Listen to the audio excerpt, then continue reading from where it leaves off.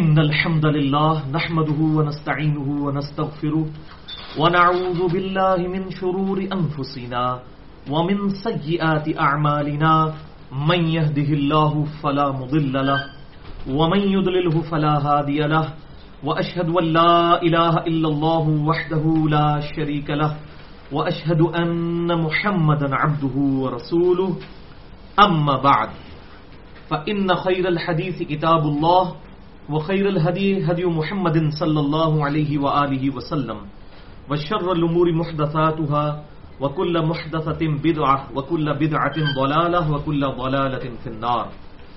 أعوذ بالله السميع العليم من الشيطان الرجيم من همزه ونفخه ونفثه. بسم الله الرحمن الرحيم. رب اشرح لي صدري ويسر لي أمري واحلل عقدة من لساني يفقهوا قولي. بسم الله الرحمن الرحيم. إن الله وملائكته يصلون على النبي يا أيها الذين آمنوا صلوا عليه وسلموا تسليما.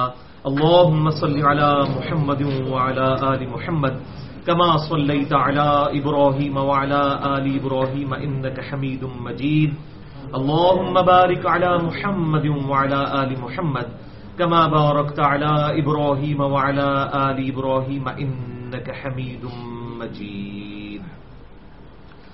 الحمدللہ آج 3 اکتوبر 2015 کو ہفتے کے دن 18 اور 19 ذوالحجہ 1436 ہجری کی درمیانی رات میں قرآن کلاس نمبر 191 میں ہم سورہ بنی اسرائیل کا آغاز کرنے جا رہے ہیں، جسے سورۃ الاسراء بھی کہا جاتا ہے.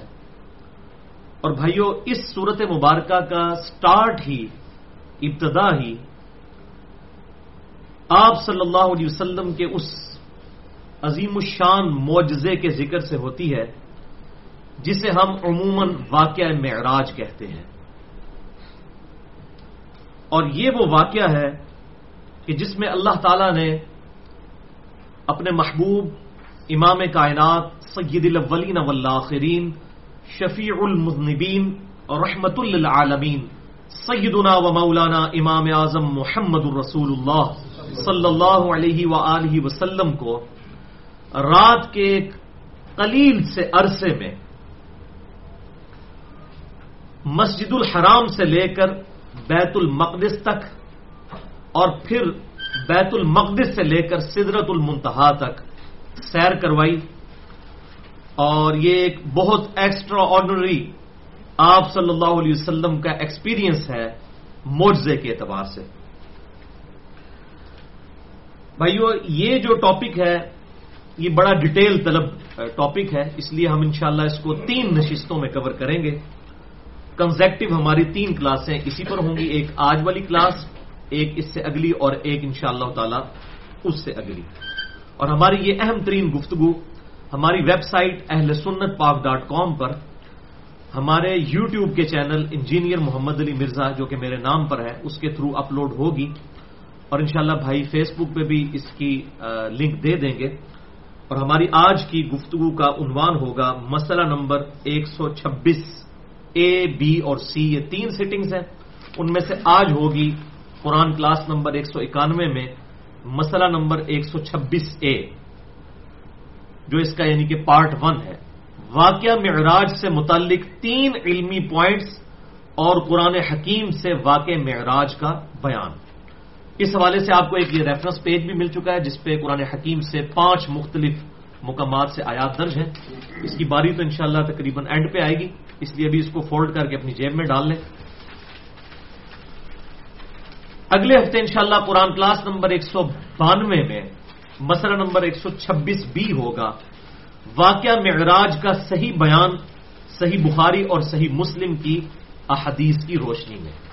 اور پھر انشاءاللہ اس سے اگلے ہفتے مسئلہ نمبر 126C قرآن کلاس نمبر 193 میں، اور اس کا ٹاپک ہوگا کیا واقعہ معراج میں ہمارے محبوب نبی صلی اللہ علیہ وآلہ وسلم نے اللہ کا دیدار بھی کیا تھا. اس کوشچن کو انشاءاللہ ہم ڈیٹیل سے سنیں گے. بھائیو، ان تینوں کلاسز میں جتنی بھی آیات آئیں گی انشاءاللہ میں ان کے مکمل ریفرنسز دوں گا، اور جتنی بھی احادیث ہوں گی، خصوصاً کرٹیکل احادیث، ان کے انشاءاللہ میں مکمل ریفرنسز دوں گا اور ان کے نمبرز علماء حرمین بیروت اور دارالسلام کی انٹرنیشنل نمبرنگ کے مطابق دوں گا، جس کے مطابق پوری دنیا میں عربی کتب شائع ہوتی ہیں۔ پھر بھی اگر کسی کی کوئی کیوری ہو تو لیکچر کے اینڈ پہ مجھ سے سوال کر سکتا ہے، لیکن لیکچر کے دوران کسی کو سوال کرنے کی اجازت نہیں، ورنہ گفتگو کا ڈیکورم ڈسٹرب ہو جاتا ہے۔ انشاءاللہ بھائیو، یہ ہماری واقعہ معراج کے اعتبار سے جو گفتگو ہے، انشاءاللہ یہ ایک ویڈیو بک بننے جا رہی ہے انشاءاللہ تعالی، اور فرقہ واریت کی لعنت سے بالاتر ہو کر ہر اسپیکٹ سے ہم انشاءاللہ تعالی اس کو کور کریں گے۔ اور اس حوالے سے میں وہ بات ریپیٹ کر دوں کیونکہ یہ ٹاپک بڑا سینسیٹیو ہے کہ بھائیو، میں خود بھی تقریباً 31 سال تک بریلوی رہا، اس کے بعد 2008 میں کچھ عرصہ دیوبند کے ساتھ، اور پھر اہل حدیث اور پھر اہل تشیع کے ساتھ بھی کچھ وقت گزرا۔ الحمدللہ اب بھی میں سب کی باتیں سنتا ہوں، جو حق بات ہے قبول کر لیتا ہوں، اور جہاں پر غلطی دیکھوں تو کتاب و سنت کے دلائل کی روشنی میں بغیر کسی کلمہ گو اہل قبلہ کی تکفیر کیے ہوئے اصلاح کی کوشش کرتا ہوں، اور یہی ایک مسلمان کا ایٹیچیوڈ ہونا چاہیے۔ اور میں اپنے سامعین کی تسلی کے لیے ببانگے دوہل وہ بات ریپیٹ کر دوں کہ بھائیو، الحمدللہ میری روٹی دین کے ساتھ نہیں جڑی ہوئی، اور میں اپنی ذات کی خاطر دین سے 1 روپیہ کمانے کو بھی قطعاً حرام سمجھتا ہوں، کسی پر فتویٰ نہیں ہے، اپنی ذات کی خاطر۔ کیونکہ جو شخص سورس آف انکم دین کو بنا لے اور فرقہ واریت میں پڑ جائے، وہ کبھی بھی آپ کو حق بات نہیں بتائے گا الا ماشاء اللہ۔ تو اللہ تعالیٰ سے دعا کریں کہ اللہ تعالیٰ اس دن سے پہلے کہ ہم میں سے کسی کی روٹی دین کے ساتھ جڑ جائے، اللہ تعالیٰ ہمیں ایمان و عافیت کے ساتھ مدینہ شریف میں موت، بقیع غرقد میں مدفن اور جنت الفردوس میں اپنے محبوب صلی اللہ علیہ وآلہ وسلم کا پڑوس عطا فرمائے، اور ہمیں مرنے سے پہلے فرقہ واریت کو 3 طلاقیں دے کر اور 4 تکبیریں پڑھ کر دفنانے کی بھی توفیق عطا فرمائے، آمین۔ بھائیو، آج کی ہماری جو نشست ہے وہ انشاءاللہ 2 حصوں پر مشتمل ہوگی۔ پورشن نمبر 1 میں ہم سورہ بنی اسرائیل اور معجزات اور کرامت کے فرق کے حوالے سے اور واقعہ معراج کے متعلق 3 علمی پوائنٹس انشاءاللہ ان ڈیپتھ ڈسکس کریں گے، اور پھر انشاءاللہ پورشن نمبر 2 کے اندر آخری 15-20 منٹ میں یہ ہم 5 ریفرنسز بھی انشاءاللہ کور کریں گے انشاءاللہ تعالی۔ لہذا گفتگو کی ڈیٹیل میں جانے سے پہلے ایک دفعہ دروشی پڑھ لیجئے۔ اللہم صلی علی محمد وعلی آل محمد کما صلیت علی ابراہیم وعلی آل ابراہیم انک حمید مجید۔ اللہم بارک علی محمد وعلی آل محمد کما بارکت علی ابراہیم وعلی آل ابراہیم انک حمید مجید۔ علمی پوائنٹ نمبر 1، بھائیو، سورہ بنی اسرائیل قرآن حکیم میں مکی صورتوں میں سے ایک صورت ہے، اور قرآن پاک میں اس کا مصحف کی ترتیب میں 17 نمبر ہے، 17 نمبر۔ اور سورہ بنی اسرائیل وہ صورت ہے جس سے قرآن حکیم کی 4تھی منزل شروع ہوتی ہے اور 15واں پارہ شروع ہوتا ہے۔ یہ بڑا امپورٹنٹ یعنی کہ پوائنٹ ہے قرآن حکیم میں، یہ ایک خاص پوزیشن ہے اس صورت کی۔ سورہ بنی اسرائیل کے 2 نام ہیں، سورہ بنی اسرائیل جو ہمیں پتا ہے، اور دوسرا ہے سورۃ الاسراء۔ قرآن حکیم میں اس کے علاوہ بھی کئی صورتیں ہیں جن کے 2 نام ہیں، مثلا سورۃ المؤمن قرآن حکیم میں جو صورت ہے، سورت نمبر 40، اس کے بھی 2 نام ہیں۔ آپ عرب کے چھپے ہوئے قرآن جب دیکھیں گے ان میں اس کو سورۃ الغافر لکھا جاتا ہے، ہمارے سب کانٹیننٹ میں سورۃ المؤمن سے لکھا جاتا ہے۔ یہ دونوں نام کتاب و سنت سے ثابت ہیں، یہ دونوں الفاظ غافر بھی، الغافر اور المؤمن، یہ دونوں الفاظ اس سورت کے اندر بھی موجود ہیں۔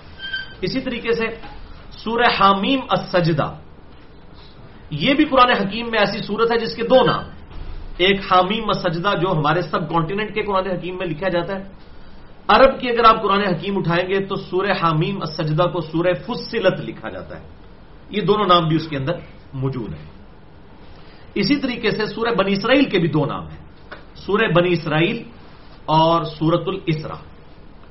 بنی اسرائیل کا ترجمہ ہے چلڈرن آف اسرائیل، اسرائیل علیہ السلام، یہ حضرت یعقوب علیہ السلام کا لقب ہے، سیدنا یعقوب بن اسحاق بن ابراہیم علیہم السلام، ان کا لقب ہے اسرائیل، جو ہیبرو لینگویج میں، عبرانی زبان میں اللہ کے بندے کو کہتے ہیں۔ تو ہمیں اسرائیل نام سے کوئی چڑ نہیں ہے جو اسرائیل ملک ہے، تو قرآن میں موجود ہے، ان کی حرکتوں سے چڑ ہے۔ بنی اسرائیل، بنو اسماعیل آپس میں ظاہر ہے کزنز ہیں، تو یہ چلڈرن آف اسرائیل، اسرائیل علیہ السلام کی اولاد یعنی یعقوب علیہ السلام کی اولاد، اس کو ہم کہتے ہیں بنی اسرائیل۔ اور وہ 12 قبیلے تھے، قرآن حکیم میں بھی ذکر آتا ہے۔ اور دوسرا اس کا نام ہے سورۃ الاسراء۔ الاسراء عربی زبان میں کہتے ہیں رات کے وقت کسی کو ساتھ لے جانا، اسے عربی میں کہتے ہیں الاسراء۔ اور ظاہر ہے کہ قرآن حکیم میں سورہ بنی اسرائیل کے آغاز میں ہی الاسراء کا ذکر موجود ہے۔ اعوذ باللہ من الشیطان الرجیم، بسم اللہ الرحمن الرحیم، سبحان الذی اسری بعبدہ لیلا من المسجد الحرام الی المسجد الاقصی۔ تو اس میں اسراء کا لفظ آ گیا۔ پاک ہے وہ ذات جو راتوں رات لے گیا اپنے بندے کو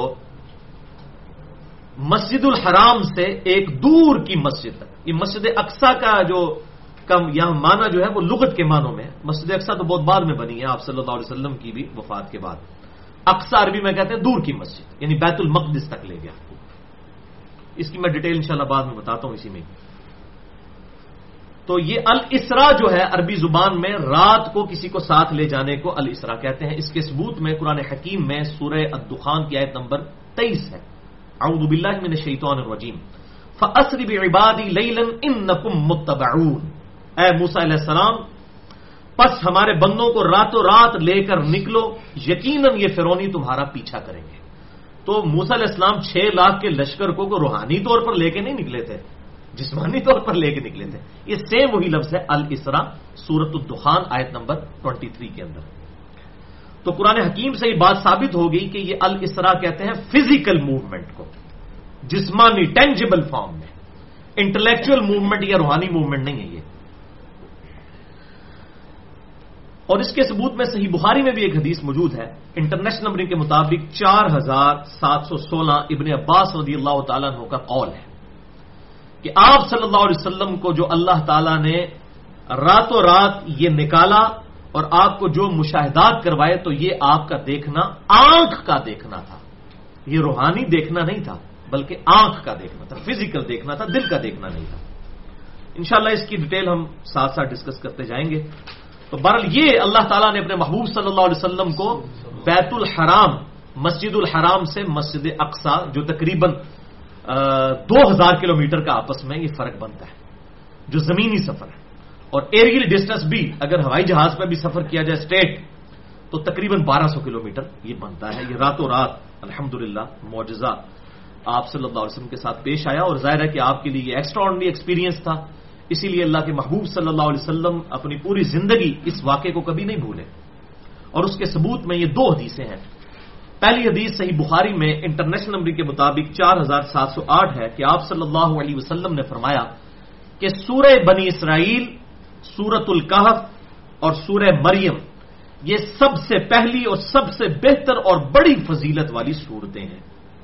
اور دوسری حدیث ہے جامعہ ترمذی میں انٹرنیشنل نمبر کے مطابق 2920، اما عائشہ رضی اللہ تعالی عنہ کا بیان ہے کہ اللہ کے محبوب صلی اللہ علیہ وسلم اس وقت تک اپنے بسترے پر سونے کے لیے تشریف نہیں لے جایا کرتے تھے جب تک کہ سونے سے پہلے سورہ بنی اسرائیل اور سورہ الزمر کی تلاوت نہ کر لیں۔ تو یہ آپ صلی اللہ علیہ وسلم کا اپنا معمول بھی تھا کہ آپ صلی اللہ علیہ وسلم ان 2 سورتوں کی تلاوت فرمایا کرتے تھے۔ الحمدللہ۔ علمی پوائنٹ نمبر 2، بھائیو، ہمارے محبوب صلی اللہ علیہ وسلم کا یہ معجزہ معراج 2 حصوں پر مشتمل ہے۔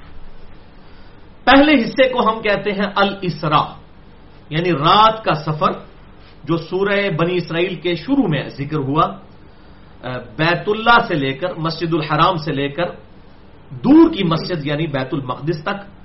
اور دوسرا ہے المعراج، وہ وہاں سے لے کر یعنی بیت المقدس سے لے کر سدرۃ المنتہا تک، یہ ہے جسے ہم المعراج کہتے ہیں۔ تو یہ 2 اصطلاحات، 2 ٹرمز بھی سمجھ لیں۔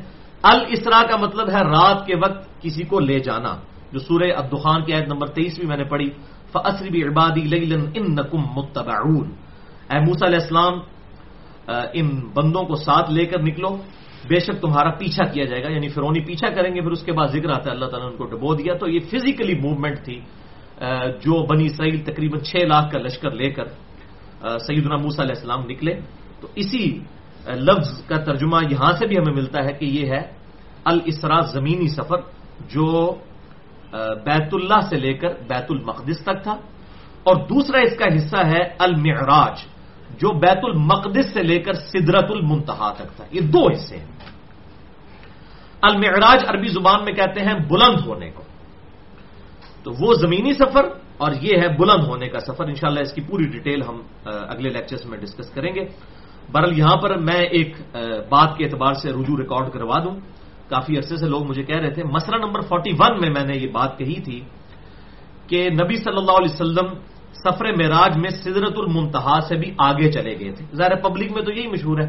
تو یہ بات بالکل جھوٹ ہے. یہ دنیا کی کسی صحیح حدیث میں تو دور کی بات، دنیا میں کسی جھوٹی اور ضعیف روایت میں بھی جو اہل سنت کی مین سٹریم کی کتابیں ہیں حدیث کی، کہیں پر یہ موجود نہیں ہے. بالکل بلنڈر ہے، بالکل جھوٹ ہے. کیونکہ ہمیں پتا نہیں تھا، لہٰذا میرا اس ویڈیو کی وساطت سے اس حوالے سے رجوع ریکارڈ ہو گیا. بہرحال اس حوالے سے بھائیو، محدث اعظم سعودی عرب شیخ ناصر الدین البانی رحمہ اللہ المتوفا 1999 عیسوی اور 1420 ہجری، انہوں نے الحمدللہ ایک کتاب الگ سے لکھی ہے عربی زبان کے اندر. اس کتاب کا نام ہے الاسراء والمعراج، یعنی زمینی سفر اور آسمانی سفر.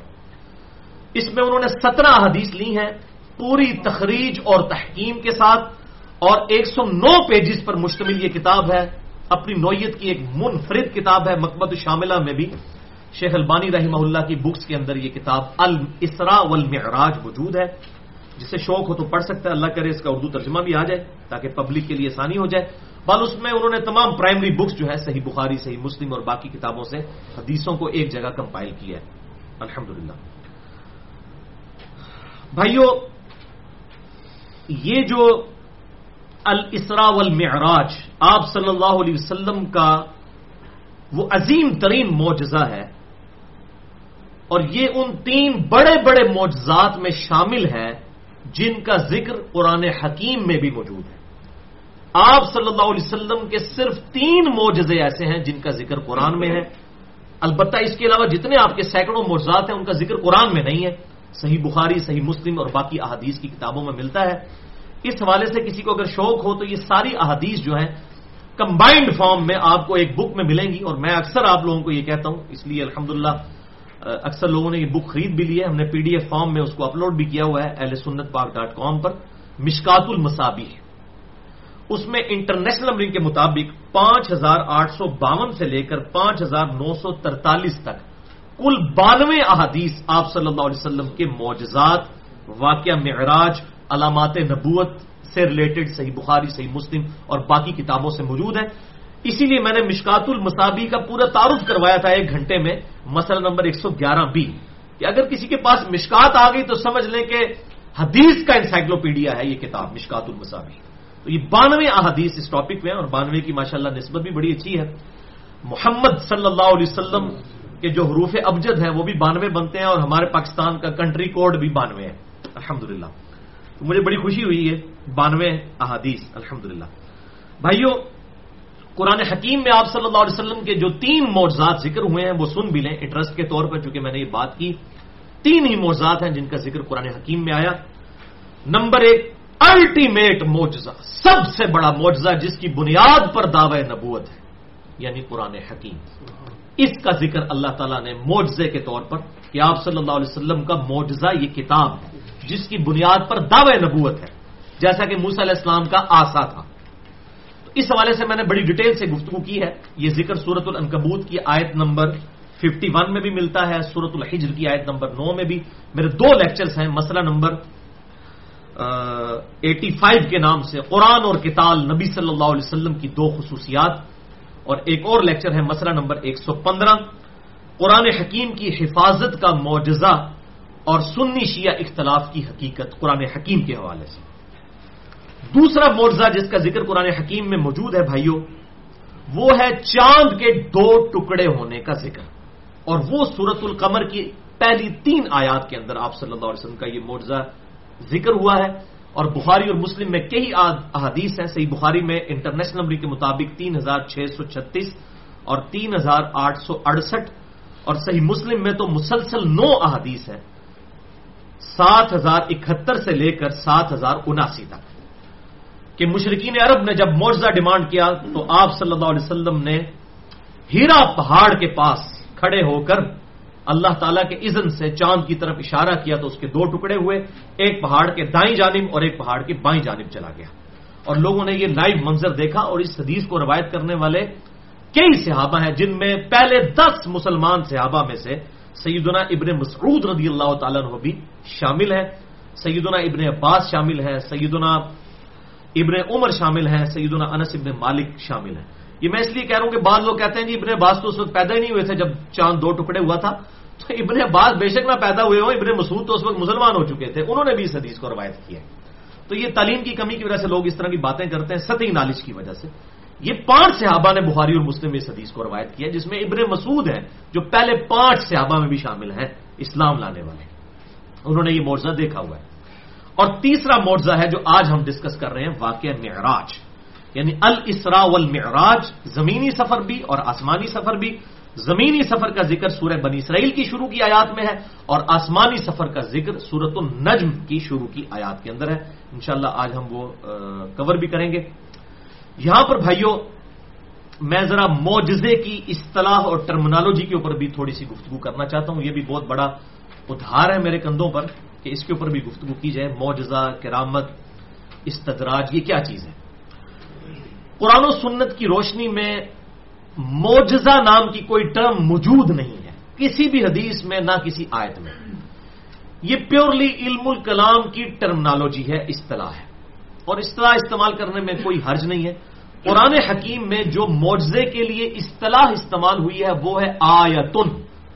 وقف کریں گے آیا، سائن، نشانی. سائن ہم کہتے ہیں اس کو انگلش کے اندر، اس لیے ہم جو سگنیچر بھی کہتے ہیں ان کو بھی سائن کہتے ہیں، یعنی ہماری نشانی. اور اردو میں ہم اس کو نشانی کا لفظ استعمال کرتے ہیں.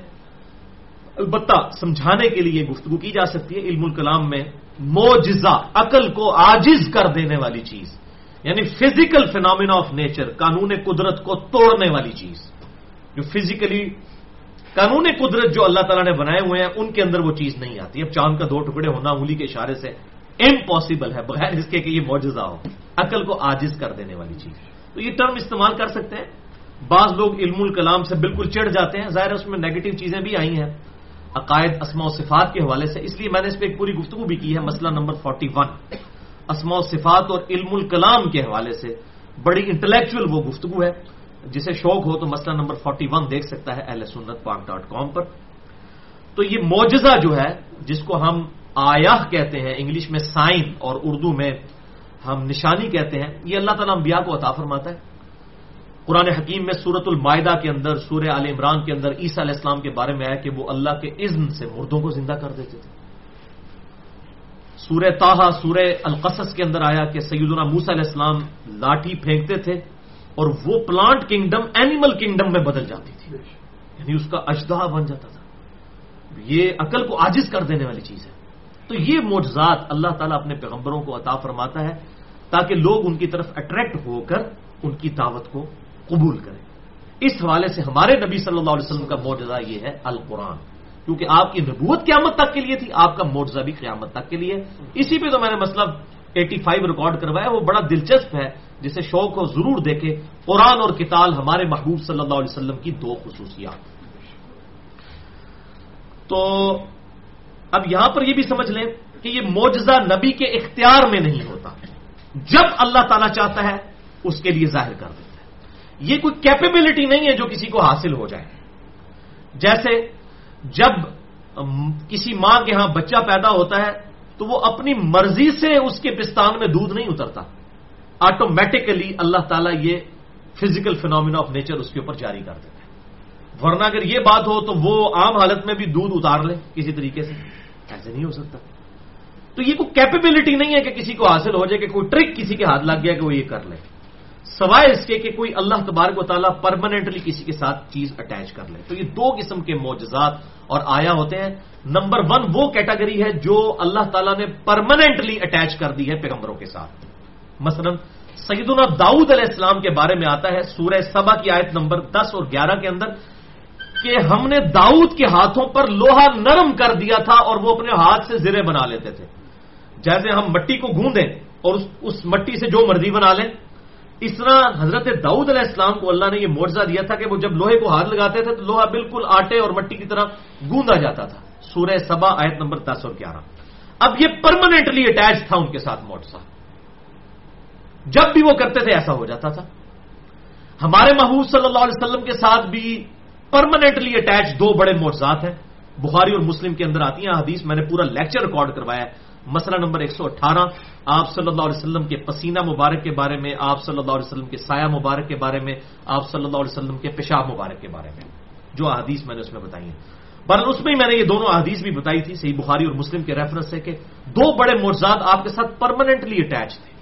ایک تو آپ کے مبارک پسینے سے خوشبو آتی تھی، اب یہ امپاسبل ہے، یہ تو نہ کسی صحابی کے پسینے سے آ سکتی ہے اور نہ ہم میں سے کسی کی آ سکتی ہے، یہ ایکسٹراڈنری ہے، پسینے میں سے ہمیشہ بدبو آتی ہے۔ اور دوسرا آپ صلی اللہ علیہ وسلم اپنے پیٹھ کے پیچھے بھی دیکھ لیتے تھے، یہ بھی بخاری اور مسلم دونوں میں، یعنی آپ صلی اللہ علیہ وسلم کو ان 2 آنکھوں سے 360 ڈگری کا ویژن نظر آتا تھا۔ یہاں پر آنکھ مبارک نہیں تھی پیچھے کوئی، لیکن انہی آنکھوں سے ہم تو دیکھیں 180 ڈگری سے زیادہ دیکھ نہیں سکتے، تو آپ صلی اللہ علیہ وسلم اپنے پیٹھ کے پیچھے بھی دیکھتے تھے۔ یہ پرماننٹلی اٹیچ تھا آپ کے ساتھ معجزہ۔ اچھا، دوسری قسم کے معجزات وہ ہیں جو for the time being attach ہوتے ہیں، وقتی طور پر اللہ تعالیٰ جب چاہتا ہے ظاہر فرما دیتا ہے۔ مثلا موسیٰ علیہ السلام کے ہاتھ میں آسا تھا، پہلی دفعہ جب اللہ تعالیٰ سے ان کی گفتگو ہوئی قرآن حکیم میں، اللہ نے کہا تیرے ہاتھ میں کیا؟ انہوں نے کہا جی یہ میرے ہاتھ میں جو ہے وہ آسا ہے، میں اس سے اپنی بکریوں کے لیے وہ پتے جھاڑتا ہوں۔ تو اللہ تعالیٰ نے کہا کہ اس کو ذرا پھینکو، انہوں نے پھینکا تو وہ اژدہا بن گیا۔ تو موسیٰ علیہ السلام وہاں سے بھاگے، کیوں بھاگے؟ ڈر کے۔ اگر ان کو اینڈ رزلٹ پتا ہوتا کہ یہ میں خود بنانے جا رہا ہوں تو کبھی بھی نہ بھاگتے۔ مثلا جس شخص نے پہلی دفعہ کبھی ماچس کی تیلی لگائی ہو اور اس کو پتا نہ ہو چھوٹے بچے کو کہ اس میں سے ایک دم آگ نکلتی ہے، تو آپ دیکھیں فوراً ڈر جاتا ہے، کیونکہ اس کا پہلا ایکسپیرینس کوئی نہیں ہوتا۔ ہاں جب ایکسپیرینس ہو جاتا ہے پھر وہ خود لگاتا رہتا ہے۔ اب موسیٰ علیہ السلام کا یہ قطعاً ایکسپیرینس نہیں تھا کہ یہ پلانٹ کنگڈم اینیمل کنگڈم میں بدل جائے گی، ورنہ کبھی پریشان نہ ہوتے۔ وہ کہتے ہیں مجھے پتا ہے میں آپ بنایا، جس طرح کہتے ہیں بزرگ کر لیندے نے، آج کل نہیں ویسے کر سکتے بزرگ، سارے فیل ہو گئے ہیں، کیونکہ جیو نیوز آ گیا ہے، ARY آ گیا ہے، سما آ گیا ہے، دنیا ٹی وی آ گیا ہے اور ایکسپریس آ گیا، ان بزرگ سارے فیل نے، انہیں دکھائی نہیں سکتے، وہ پرانی اسٹوریاں لکھ دینا جھوٹ، ہوں تو بھائی کہیں گے جی ویڈیو بناؤ، اب یہ بزرگ سارے فیل ہیں، وجہ ہے کہ یہ کام ایسے کر نہیں کوئی سکتا، تو ویڈیو بنانی پڑے گی، اور ویڈیو بنائیں گے سارے پول کھل جائیں گے۔ آپ آئے دن اخباروں میں دیکھیں گے ساری چیزوں کے پول کھل رہے ہوتے ہیں، تو اب یہ انشاءاللہ تعالی قیامت تک کے لیے اس فتنے کا دروازہ بند ہو گیا، اور وہ جتنا بھی کوئی اس طرح کا مسئلہ اٹھاتا ہے وہ میڈیا والے پورا ڈیپ کر کے اگلے دن بتا دیتے ہیں جی یہ تماشا کیتا جی انہوں نے۔ ٹھیک ہے، ہاں انبیاء کا معاملہ ڈفرنٹ ہے، کیونکہ اللہ نے ان کو منوانا ہوتا ہے، بزرگوں کو منوانا اللہ تعالیٰ کی ذمہ داری نہیں ہے، کیونکہ وہ دین نہیں ہے نا، دین تو ہے انبیاء کو ماننا، ان کے اوپر نازل کتابوں کو ماننا، بزرگوں کو ماننا تو دین نہیں ہے نا، ان کا احترام کریں، وہ بھی ہماری طرح کے انسان ہے، اللہ تعالیٰ نے ان کے ساتھ بھی وہی معاملہ کرنا ہے جو ہمارے ساتھ کرنا ہے۔ ٹھیک ہے، ہو سکتا ہے کہ یہ جو بعض تو لبادے اوڑھ کے بزرگ بنے ان کے ہمارے سے بھی کوئی برا معاملہ ہونے والا ہو، ولیعوذ باللہ تعالیٰ، وہ تو قیامت والے دن ہی پول کھلیں گے، اللہ تعالیٰ ہم سب کے گناہوں پر پردہ قیامت والے دن ڈالیں۔ تو بہرحال یہ دوسرے جو معجزہ ہے یہ وقتی طور پر ہوتا ہے۔ اب موسیٰ علیہ السلام کا وہ ایکسپیرینس ہوا، اس کے بعد جب بھی وہ پھینکتے تھے پرماننٹلی اٹیچ ہو گیا۔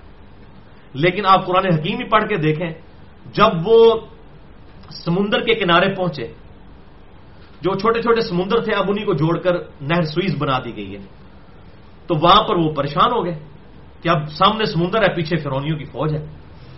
تو اللہ تعالیٰ نے اس وقت وحی کی کہ موسیٰ علیہ السلام یہ آسا جو ہے نا یہ سمندر کے پانی پہ مارو۔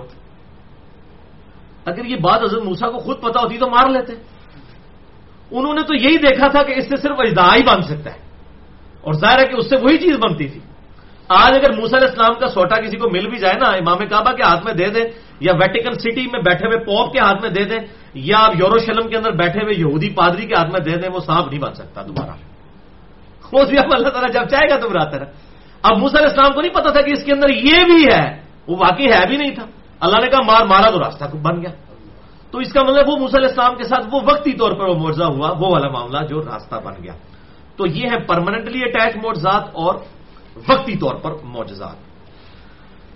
تو یہ معجزہ کسی نبی کے اختیار میں نہیں ہوتا, یہ اب الگ سے ٹاپک ہے. میں 2 آیات بتا دیتا ہوں, سورہ بنی اسرائیل کی آیت نمبر 93 اور سورۃ الانعام کی آیت نمبر 35, گھر جا کے پڑھ لیجئے گا. اللہ تعالیٰ فرماتا ہے کوئی نبی معجزہ خود سے دکھا ہی نہیں سکتا, اللہ تعالیٰ جب چاہتا ہے اس کے لیے ظاہر کرتا ہے, اس کے اختیار میں یہ قتل ہوتا ہی نہیں ہے, یہ کوئی کیپیبلٹی نہیں کہ کسی کو حاصل ہو جائے. اچھا, اسی طریقے سے اگر کوئی قانون قدرت کے خلاف چیز کسی غیر نبی سے ظاہر ہو تو ہم اسے کرامت کہتے ہیں. کرامت کا مطلب ہے اللہ کا کرم ہوا ہے اس پر. مثال کے طور پر یہ کسی کے ساتھ بھی ہو سکتا ہے کرامت. مجھے کسی دن اچانک جو ہے وہ اپنا کوئی پرانا دوست یاد آیا جو میٹرک میں میرے ساتھ پڑھتا تھا اور 20 سال ہوئے ملاقات نہیں ہوئی ہے, اور میں اسے یاد کر رہا ہوں اچھا یہ کرتے تھے, اور گھر سے میں باہر نکلا بازار میں چیز لینے کے لیے تو اچانک وہی دوست میرے سامنے آ گیا 20 سال بعد. یہ کرامت ہوگی. اللہ تعالیٰ نے ایسا کوئی ایکسٹراڈنری ایکسپیرینس کروایا, یا کسی نے کوئی دعا کی اللہ تعالیٰ نے اس کی دعا قبول کر لی. اس قسم کے ایکسپیرینسز ہوتے ہیں, اس کو ہم کرامت کہتے ہیں, اور یہ بالکل برحق ہے. یہ جو جعلی قسم کی چیزیں بنائی ہوئی ہیں نا, دگاہ مار کے اینڈ ساڑ دیتا تو انج کرتا, انج نہیں ہوتا بھائی جی. دعا ہے اللہ قبول کرے. اللہ نے تو اپنے محبوب صلی اللہ علیہ وسلم کی کئی دعاؤں کے بارے میں کہا ہے کہ یہ واپس ہے. مسئلہ نمبر 55B سن لیں آپ, ٹھیک ہے. تو وہ یہ لوگ کس بات کی مولی ہیں؟ اللہ تعالیٰ کسی کی دعا کا کوئی پابند نہیں ہے, چاہے کوئی مستجاب الدعوات بھی ہو تب بھی اللہ تعالیٰ اپنی مرضی کے ساتھ معاملات کرتا ہے. اللہ تعالیٰ کو کوئی دھونس سے منوا نہیں سکتا. کرامت بالکل برحق ہے. میں ایک کرامت آپ کو صحیح سند کے ساتھ بتا دیتا ہوں. یہاں پر امام بھائی رحمہ اللہ کی کتاب ہے دلائل النبوہ, تقریباً 3200 کے قریب احادیث ہیں اس میں, اور وہ ہے ہی دلائل النبوہ, نبوت کے بڑے بڑے دلائل. اس میں معجزات اور آپ صلی اللہ علیہ وسلم کی بڑے بڑے علامات نبوت کے واقعات, اور اس میں صحابہ کی کرامات بھی موجود ہیں. اس میں انٹرنیشنل نمبر کے مطابق 2393 نمبر حدیث موقوف ہے کہ سیدنا انس ابن مالک رضی اللہ تعالیٰ عنہ کے پاس ان کی زمین میں جو کاشتکاری کرنے والا کسان تھا وہ آیا اور اس نے کہا کہ اے انس رضی اللہ تعالیٰ عنہ, آپ کی زمین تو سوکھ کر پیاسی ہو چکی ہے اور قریب ہے کہ قحط کسی سچویشن بن جائے, تو آپ اپنی زمین کے لیے پانی کا کوئی بندوبست کر لیجئے. تو حضرت انس ابن مالک رضی اللہ تعالیٰ عنہ کھلے میدان میں نکلے, انہوں نے بڑی لمبی نماز پڑھی اور اس کے بعد ہاتھ اٹھا کر اللہ کے حضور دعا کی, اور پھر آپ گھر واپس آ گئے. اور پھر گھر میں سے کسی کو بھیجا کہ جا کے دیکھو بارش ہوئی ہے کہ نہیں. ذرا تسی کانفیڈنس لیول دیکھو, اعتماد دیکھو. نبی صلی اللہ علیہ وسلم کے خادم خاص انس ابن مالک جو 83 ہجری میں 93 ہجری میں فوت ہوئے, آپ صلی اللہ علیہ وسلم کے بعد 82 سال تک زندہ رہے. انس ابن مالک رضی اللہ تعالیٰ. تو گھر والے گئے تو انہوں نے کہا کہ وہ تو کالے بادل چھا چکے ہیں اور بارش شروع ہو چکی ہے, لیکن وہ بارش صرف آپ کی زمین کے اوپر ہوتی ہے. اللہ اکبر, یہ آپ اس کو آپ حادثہ بھی نہیں کہہ سکتے. اور اس کے بعد انہوں نے کہا کہ جب دیکھ کے آؤ تو انہوں نے دیکھا کہ بارش وہاں پر ہو کر اور وہ پھر بادل جو ہے وہ چھٹ گئے, اور کسی کی زمین پہ بارش نہیں. ایگزیکٹ وہ انہی کی دعا سے ان کی زمین کے اوپر اللہ تعالیٰ نے یہ معاملہ کیا. یہ بالکل صحیح سند کے ساتھ دلائل النبوہ امام بھائی رحمہ اللہ کی کتاب ہے, انٹرنیشنل نمبر کے مطابق 2393. تو یہ معاملات ہو سکتے ہیں. اس کے اگینسٹ استدراج بھی ہوتا ہے. استدراج جو ہے بالکل اس کا اپوزٹ ہے. اللہ کے دشمن سے, کسی یہودی سے, کسی عیسائی سے, کسی ہندو سے, کسی بدھسٹ سے بھی کوئی ایسی چیز ما فوق الفطرت سرزد ہو سکتی ہے. آج بھی کتنے ہیں جو ایسے کرتب کر کے دکھا دیتے ہیں. تو اس کو ہم استدراج کہتے ہیں. وہ شیطانی چیز ہوتی ہے اور اس کی بنیاد کے اوپر ایسے معاملات نہیں ہو سکتے. فرعونیوں نے جو موسیٰ علیہ السلام کے مقابلے پر جادوگر اکٹھے کیے تھے تو انہوں نے دیکھے نا کیسا ان کی نظر بندی کی کہ وہ رسیاں ان کو سانپ بن کے نظر آئی. حالانکہ پریکٹیکلی وہ بنی نہیں تھی, لیکن ان کو نظر آ رہی تھی, کیونکہ پریکٹیکلی تو سورۃ الحج میں آیا کہ کوئی ایک مکھی بھی نہیں بنا سکتا. وہ بنا کچھ نہیں تھا, صرف نظر کا دھوکہ تھا. اور موسیٰ علیہ السلام بھی ڈر گئے. اس سے یہ بات پتہ چلی کہ نبی کے اوپر بھی جادو کا اثر ہو سکتا ہے. اس کے نبوت کے معاملات ڈسٹرب نہیں ہوں گے, لیکن وقتی طور پر موسیٰ علیہ السلام بھی اس معاملے میں ڈرے. تو یہ جو لوگ بخاری اور مسلم کی ان احادیث کا انکار کرتے ہیں, بڑے تھوڑے سے لوگ ہیں کہ جی آپ وسلم پہ جادو تو ہو ہی نہیں سکتا, اللہ کی حفاظت میں تھے. تو اللہ کی حفاظت میں تھے تو آپ صلی اللہ علیہ وسلم کے دان مبارک پھر کیوں شہید ہوئے؟ غزوہ احد کے اندر، اس کا ذکر تو سورہ آل عمران میں بھی اشارتاً موجود ہے. آپ کے ساتھ اس طرح کے معاملات ہوئے، جب آپ صلی اللہ علیہ وسلم کو دکھ پہنچتا تھا آنسو بھی نکلتے تھے، دل بھی بھجتا تھا. قرآن حکیم میں کئی آیات ہیں، فَلَعَلَّكَ بَاخِعٌ نَفْسَكَ عَلَىٰ آثَارِهِمْ إِن لَّمْ يُؤْمِنُوا بِهَٰذَا الْحَدِيثِ أَسَفًا. اپنی جان کو ہلاک کر لو گے اس غم سے کہ لوگ ایمان نہیں لے کر آتے. تو آپ صلی اللہ علیہ وسلم انسانوں کے لیے آئیڈیل اسی لیے ہیں کہ آپ صلی اللہ علیہ وآلہ وسلم پر وہ تمام معاملات گزرتے تھے. اور سورہ بنی اسرائیل میں آئے گا اگر زمین پر فرشتے آباد ہوتے تو ہم فرشتوں میں پیغمبر بنا کے بھیجتے. اب نبی صلی اللہ علیہ وسلم کی اسپیشیز جو ہے وہ انسان ہی تھی. مرتبے کی بات نہیں ہو رہی، مرتبے میں تو انسانیت کو ناز ہے ان کے اوپر، کوئی فرشتہ بھی ان کے مرتبے کو نہیں پہنچ سکتا. لیکن as far as species is concern ہمارے محبوب صلی اللہ علیہ وسلم ایک انسان تھے الحمدللہ. تو بہرحال اس حوالے سے یہ میں بات یہاں پر کلیئر کر دوں کہ میتھمیٹکس کے اندر ایک چھوٹی سی سمپل اکویشن ہے 2 + 2 = 4. 2 × 2 کتنے ہوتے ہیں؟ 4. اب کوئی شخص ہوا میں اڑنا شروع کر دے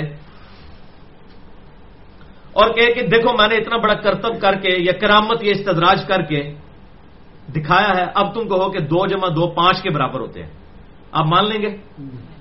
کیوں؟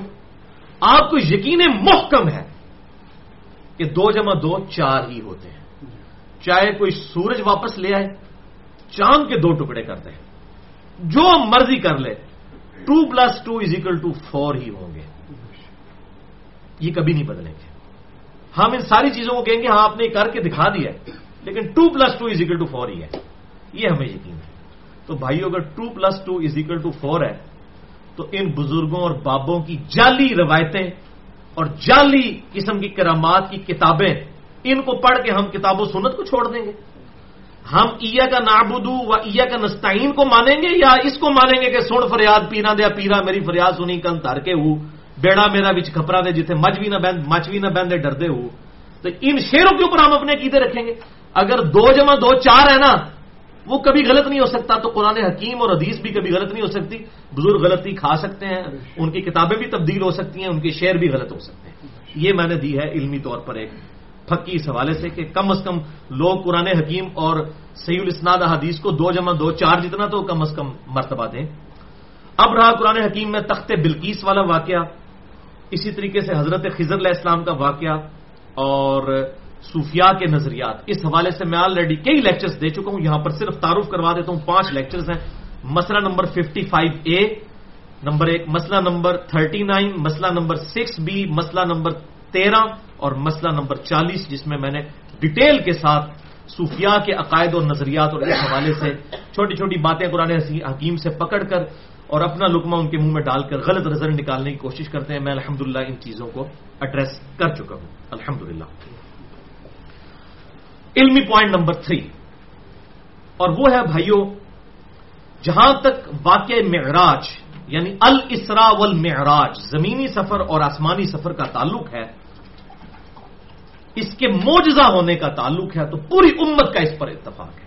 اہل سنت ہوں یا اہل تشیع ہوں یا ان کے جتنے آف شوٹس ہوں، حنفی، شافعی، مالکی، حنبلی، یا اہل حدیث یا اہل تشیع کے اندر بھی اثنا عشری ہوں، زیدیہ ہوں، سب کے سب لوگ اس کو الحمدللہ معجزہ ضرور مانتے ہیں. بہرحال پھر اس کی تفصیلات میں جائیں تو کچھ چیزوں میں اختلاف آ جاتا ہے امت کے اندر، وہ چیزیں موجود ہیں. اور اس حوالے سے اس وقت امت محمدیہ صلی اللہ علیہ وسلم میں مجموعی طور پر 4 اسکول آف تھاٹس پائے جاتے ہیں. 4 کیٹیگریز ہیں لوگوں کی واقعہ معراج کے بارے میں نظریات کے حوالے سے. اب وہ 4 نظریات بھی یہاں پر میں مختصراً علمی پوائنٹ نمبر 3 میں ڈسکس کروں گا. اس کے بعد انشاءاللہ یہ 5 ریفرنسز کور کریں گے. باقی گفتگو انشاءاللہ اگلی دفعہ ہوگی. ان 4 نظریات میں سے پہلے 2 نظریات تو اس قابل ہی نہیں کہ ہم ان کو ڈسکس بھی کریں. ان کو امت کے اجماع نے ویسے ہی ریجیکٹ کر دیا اور انتہائی نان سینس اپروچ ہے. بقیہ کے جو 2 ہیں وہ امپورٹنٹ ہیں، انشاءاللہ ہم ان کو ڈیٹیل سے ڈسکس کریں گے اگلے 2 لیکچرز کے اندر. اس حوالے سے پہلا نظریہ، فرسٹ اسکول آف تھاٹ، واقعہ معراج الاسراء والمعراج کے حوالے سے، یہ وہ لوگ ہیں جو سرے سے قرآن حکیم کے معجزات کے ہی منکر ہیں. حتیٰ کہ بالکل واضح معجزات جو قرآن حکیم میں بھی آئے ہیں نا، عیسیٰ علیہ السلام کا اللہ کے اذن سے مردوں کو زندہ کرنا، موسیٰ علیہ السلام کا آسا پھینکنا اور اس کا سانپ بن جانا یا اژدہا بن جانا، ان کو بھی وہ نہیں مانتے. وہ کہتے ہیں جی یہ جو انہوں نے وہ آسا نہیں پھینکا تھا، وہ دلائل پھینکے تھے، وہ گویا کہ اژدہا کی طرح تھے. ہر چیز کی نا وہ باطل تعویلات کرتے ہیں، چونکہ ان کی نیت معجزہ ماننے کی نہیں ہے. اور ان کو ہم عموماً اپنی لینگویج میں منکرین حدیث بھی کہتے ہیں. یہ منکرین حدیث ان کو کہنا بالکل غلط ہے، یہ منکرین قرآن ہے. بیسیکلی قرآن کی اس لغت کو سمجھنے کے لیے تیار نہیں ہے جس لغت کے اندر قرآن نازل ہوا ہے، اور قرآن حکیم کی وہ الفاظ کو پکڑتے ہیں اور اس کی پھر بالکل بیسکس تک پہنچ کر وہ ترجمہ کرتے ہیں. مثلا آج ہماری لینگویج میں اگر میں آپ سے کہوں کہ یار آپ کے کھانے کا شوربہ بڑا مزیدار تھا، تو اس کا مطلب آپ کیا لیں گے؟ شوربہ، جو عموماً ہماری لنگوسٹک میں اس کا معنی کیا ہوتا ہے کہ گوشت ہے یا کوئی سبزی بنی ہوئی ہے اور اس کا جو پانی والا پورشن ہے ہم اسے شوربہ کہتے ہیں. لیکن اگر آپ ڈکشنری میں جائیں تو شور کہتے ہیں فارسی زبان میں نمک کو، اور با کہتے ہیں پانی کو، تو اس کا مطلب بنے گا نمک والا پانی.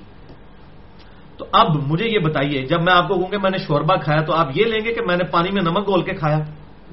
لغت میں معنی یہی بنے گا، لیکن اصطلاح میں تو اب شوربہ اس کے لیے استعمال ہی نہیں ہوتا. ٹھیک ہے. اسی طریقے سے اگر میں کہتا ہوں جی یار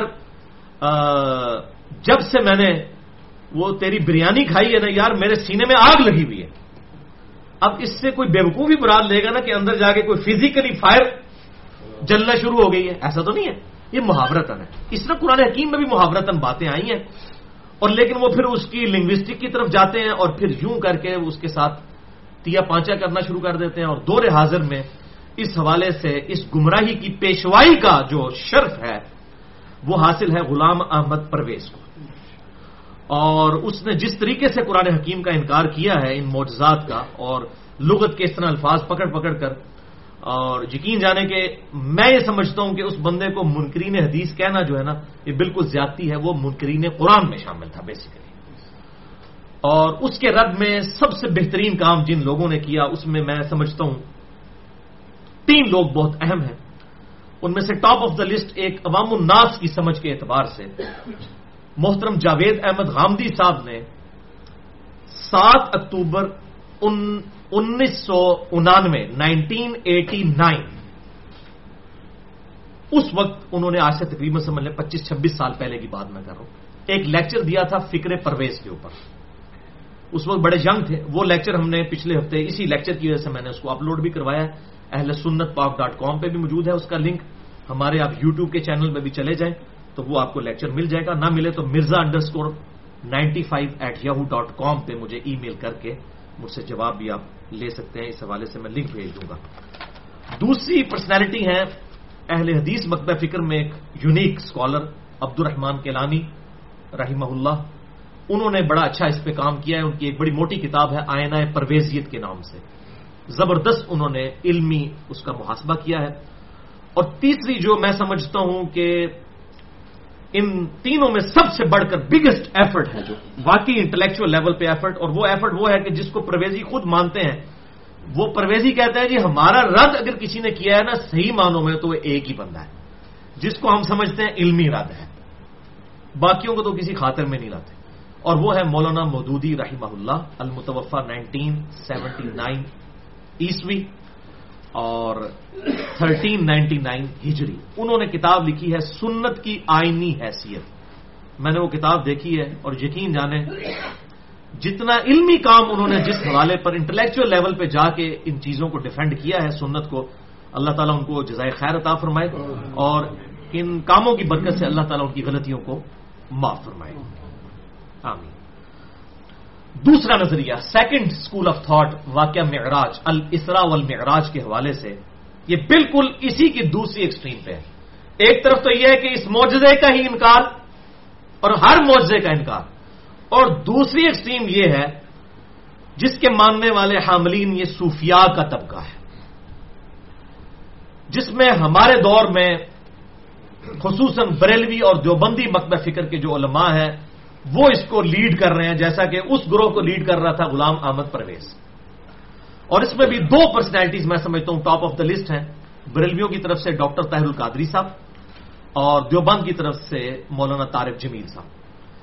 ان لوگوں نے جس طرح واقعہ معراج کو عشق کی داستان بنا کر جو مالائی قصہ کہانی بنا کر پبلک کے سامنے پیش کیا ہے، میں یہ سمجھتا ہوں کہ کتاب و سنت کی تعلیمات کا جنازہ نکال دیا ان لوگوں نے، بولے اعوذ باللہ تعالی.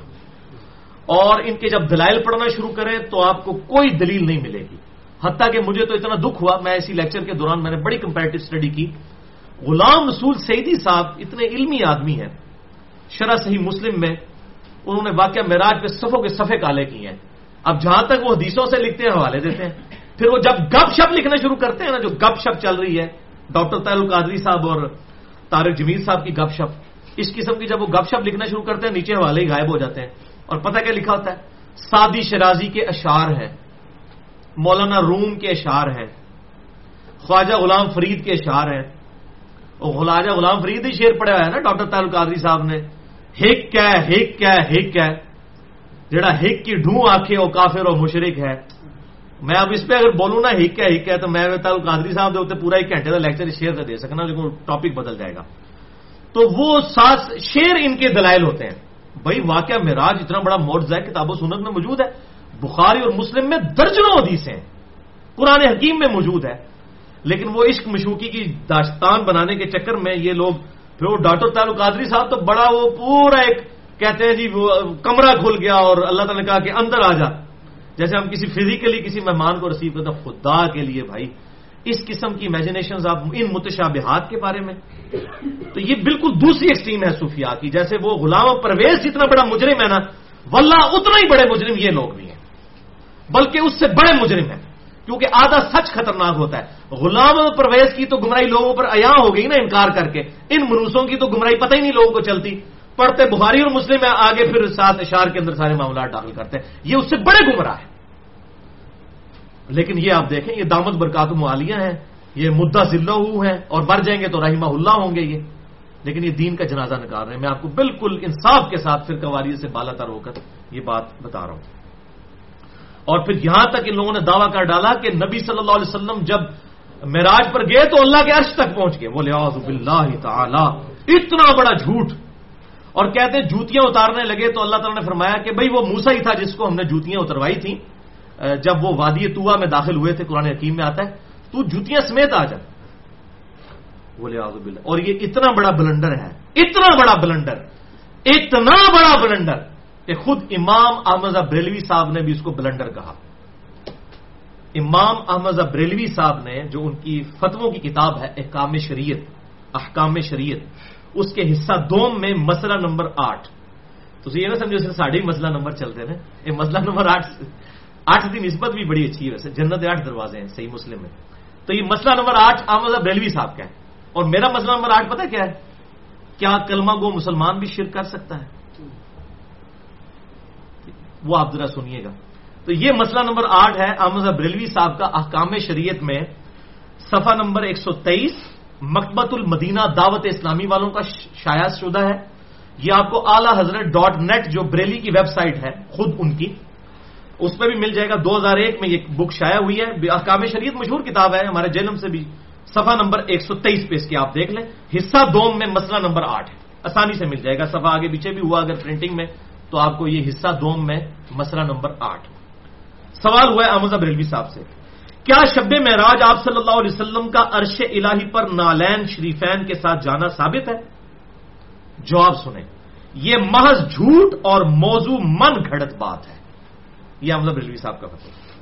اچھا، لیکن افسوس کی بات یہ ہے کہ دوسری طرف احمد بریلوی صاحب نے خود ایک پورا قصیدہ لکھا ہے جسے قصیدہ معراجیہ کہتے ہیں، اور اس میں انہوں نے وہ مطلب اس طریقے سے اس کا ماحول بنایا ہے جیسے کوئی مرد و عورت کی شادی ہو نا، تو جو باراتی بھی آئے ہوتے ہیں اور پتہ نہیں کیا کیا انہوں نے نا اس طریقے سے اینالوجیز بنا کے تو سینکڑوں شعر لکھے ہیں. اور ان میں اگر آپ ڈھونڈنے نکلیں گے تو شاید 20% کے ثبوت قرآن و حدیث سے ملے، باقی سارے وہ اشعار ہی ہوں گے. بہرحال اسی احکام شریعت میں اسی مسئلہ نمبر 8 کے اندر ہی ان سے ایک سوال ہوا کہ یہ جو معارج النبوہ کتاب ہے، یہ ہے اصل میں فتنہ پرور وہ کتاب جو آج سے تقریباً 500 سال پہلے لکھی گئی. ملا معین محمد فراہی کی کتاب ہے المتوفا 954 ہجری. یہ جتنی بھی گپ شپ ڈاکٹر طاہر القادری صاحب اور طارق جمیل صاحب جتنی گپ شپ بیان کرتے ہیں نا یہ ساری اس کتاب کے اندر لکھی ہے، مارج النبوہ. تو احمد بریلوی صاحب سے پوچھا گیا اس کتاب کے بارے میں آپ کا کیا خیال ہے؟ اسی مسئلہ نمبر 8 حصہ دوم صفحہ 123 احکام شریعت. تو انہوں نے کہا کہ یہ کتاب جو ہے نا لکھنے والا وائز تو سنی ہے لیکن ہر طرح کی جھوٹی سچی باتیں اس نے ایک جگہ جمع کر دی ہیں. انہیں کون لبے کہڑا جھوٹ مارا ہے کوڑ مارا ہے انہیں کہڑا سچ ہے. تو احمد بریلوی صاحب بھی کہہ رہے ہیں کہ جو کوڑ کباڑ تھی نا سچی گل سی یا کوڑ کباڑ سی سب کچھ انہیں ایک جگہ جمع کرتا ہے. ہوں تھی بہ کے روو ہوں تھی تو کہنا بھی 500 سال پرانے بزرگ ہیں. وہ پائی جی گمراہ ہی ہے پاویں 1000 سال پرانا بھی ہوئے. یزید نو زیادہ کون پرانا ہے؟ تابعی ہے نا یزید، ایک صحابی کا بیٹا ہے. معاویہ بن ابی سفیان رضی اللہ تعالیٰ عنہ صحابی ہیں، ان کا بیٹا ہے. حضرت نوح علیہ السلام کے بیٹا بھی آپ دیکھ لیں. سعد ابن ابی وقاص کا بیٹا عمر ابن سعد جو قاتلین حسین کے لشکر کو لیڈ کر رہا تھا، حضرت سعد بن ابی وقاص کا بیٹا تھا. آپ دیکھیں مطلب تو آج بھی گمراہ چاہے وہ 1400 سال پہلے بھی ہو گمراہ ہی ہے، چاہے وہ کلمہ گوئی کیوں نہ ہو. تو اور آپ اس پہ حیران ہوں گے اور مجھے یہ بڑے دکھ کے ساتھ یہ میرا علمی انصاف تھا کہ میں یہ آپ کو بتاتا کہ ہمارے دیوبند اور بریلوی مکتب فکر کے جو علماء ہیں انہوں نے ایک کتاب کو پرنٹ کیا ہے تذکرۃ الاولیاء. یہ آج سے تقریباً 800 سال پہلے کتاب لکھی گئی ہے. شیخ فرید الدین عطار المتوفا 627 ہجری یہ ان کی کتاب ہے تذکرۃ الاولیاء. بریلویوں نے بھی ترجمہ چھاپا ہے، دیوبندیوں نے بھی چھاپا ہے. فضائل اعمال میں بھی شیخ ذکریہ صاحب بھی حوالے دیتے ہیں. فضائل سنت میرے الیاس قادری صاحب بھی حوالے دیتے ہیں. سمجھیں ان کے مشترکہ بابا جی ہیں یہ. اور اس بندے نے جو شریعت کی دھجیاں بکھیری ہیں بزرگوں کی کرامات لکھنے کے لیے قلم کانپ اٹھتا ہے اگر کوئی صحیح العقیدہ مسلمان یہ باتیں لکھے. اس میں انہوں نے باجزید بستامی المتوفا 261 ہجری یہ بھی تو بزرگ نے 261 ہجری میں امام مسلم بھی فوت ہوئے ہیں. زمین اسمان کا فرق ہے. امام مسلم المتوفا 261 ہجری اور باجزید بستامی المتوفا 261 ہجری. باجزید بستامی پر کم از کم 100 صفحوں کا انہوں نے باب باندھا ہے اور اس میں ایک چیپٹر ہے کچھ 40-50 صفحوں کا باجزید بستامی کی معراج. اور اس میں وہ کہتے ہیں کہ جیسے انبیاء میں نبی صلی اللہ علیہ وسلم کو معراج ہوئی اولیاء میں باجزید بستامی کو ہوئی. ابو بکر صدیق کو نہیں ہوئی، حضرت عمر کو نہیں ہوئی، عثمان و علی کو نہیں ہوئی رضی اللہ عنہ اجمعین جنہوں کو دینہ سے مصیبتیں بھی چکی ہیں سن اور دینہ سے قربانیاں انہوں نے نہیں معراج ہوئی ہے. ایک جناب 250 سال بعد باجزید بستامی کو اور اس میں انہوں نے لکھا کہ وہ عرش پہ بھی پہنچ گئے. عرش پہ جا کے کہتے ہیں اللہ کتنے ہی یہی لکھا ہوا ہے بھائی. تو عرش نے کہا جی منو نہیں پتا. آپ اندازہ کریں کہ اب یہ پتہ نہیں میرے خیال ہے پھر اللہ کا انکار ہی کرنا چاہ رہے ہیں یہ اس کی کیا تمثیل بیان کرنا چاہ رہے ہیں. اور علی بن عثمان حجویری صاحب بھی ان کی بڑی تعریف لکھتے ہیں کشف المحجوب میں.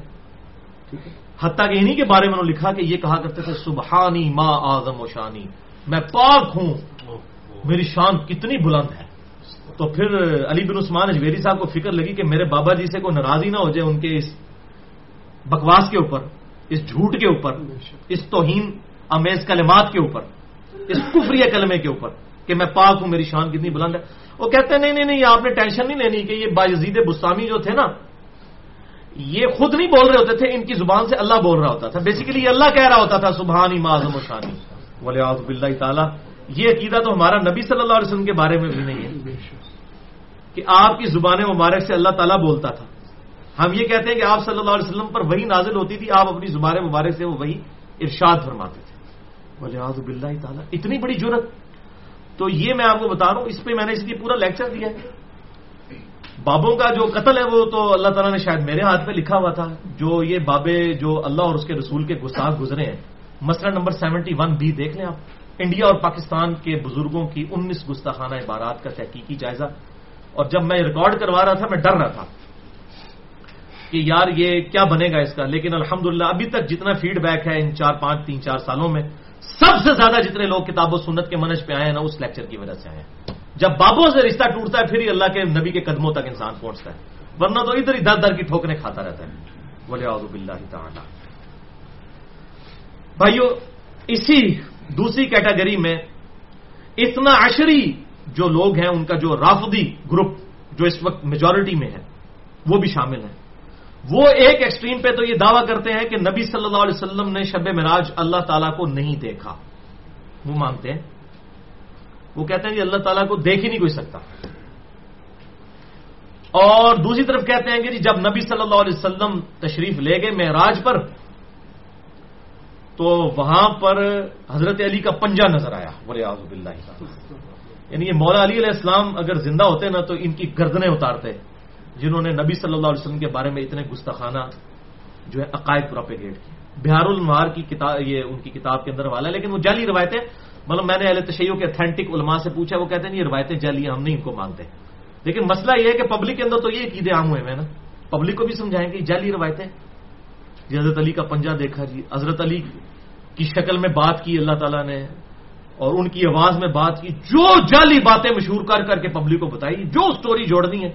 جب ایک دروازہ بوتل کا منہ جو کھل گیا تو پھر چاہے ڈاکٹر طاہر القادری صاحب منہ کھولیں، چاہے وہ طارق جمیل صاحب کھولیں، چاہے وہ طالب جوہری صاحب کھولیں یا کوئی اور ظفر عباس صاحب اپنے بکواسات ارشاد فرمائیں تو وہ یہی کچھ ہی ہوگا.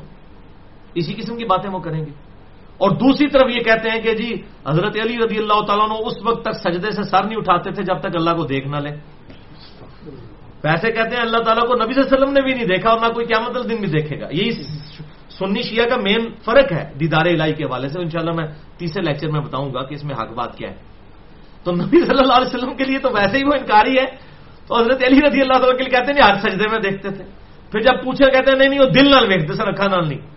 وہ جو بھی آپ تعویل در تعویل کرتے چلے جائیں، جھوٹ بولے، جھوٹ کے تو پاؤں نہیں ہوتے نا. ایک جھوٹ کو بچانے کے لیے دوسرا، پھر تیسرا، پھر چوتھا. لہذا یہاں پر انصاف کا تقاضا ہے. میں یہ دو حدیثیں ضرور بیان کروں. پہلی حدیث صحیح بخاری اور مسلم کی متفق علیہ حدیث ہے. بخاری میں 3461 اور مسلم میں مسلسل 6 طرق ہے، 1 نمبر سے لے کر 6 تک. کہ آپ صلی اللہ علیہ وسلم نے فرمایا جس شخص نے میری طرف کوئی ایسی بات منسوب کی جو میں نے نہیں ارشاد فرمائی وہ اپنا ٹھکانہ دوزخ میں دیکھ لے. والعیاذ باللہ تعالی. یہ جو جھوٹی روایتیں نہیں شان بیان کرنے کے لیے تو کر رہے ہیں، خیر ہے اگر کر لیں. صحیح بخاری میں حدیث ہے، آپ صلی اللہ علیہ وسلم نے فرمایا کتاب الانبیاء چیپٹر میں، دیکھنا میری شان کو اس طرح بلند نہ کرنا جس طرح نصارہ نے اپنے نبی کی شان کو بلند کیا تھا. میں اللہ کا بندہ اور اس کا رسول ہوں، مجھے اللہ کا بندہ اور اس کا رسول ہی کہنا. محمدن عبدہ ورسولہ صلی اللہ علیہ وآلہ وسلم. اور دوسری حدیث ہے صحیح مسلم میں، مسلسل 3 طریق ہیں انٹرنیشنل نمبر کے مطابق 7، 8 اور 9 نمبر. کہ آپ صلی اللہ علیہ وسلم نے فرمایا کسی شخص کے جھوٹا ہونے کے لیے اتنا ہی کافی ہے کہ وہ ہر سنی سنائی بات کو بغیر تحقیق کے آگے بیان کرتے ہیں. اب یہ علماء بھی جب یہ کام کر رہے ہیں تو پبلک تو 4 ہاتھ آگے جائے گی بھائی. جب علماء بغیر تحقیق کے باتیں بیان کر رہے ہیں، جو جس کے دل میں آ رہا ہے واقعہ معراج بیان کر رہا ہے، اس کا رزلٹ تو یہ نکلے گا.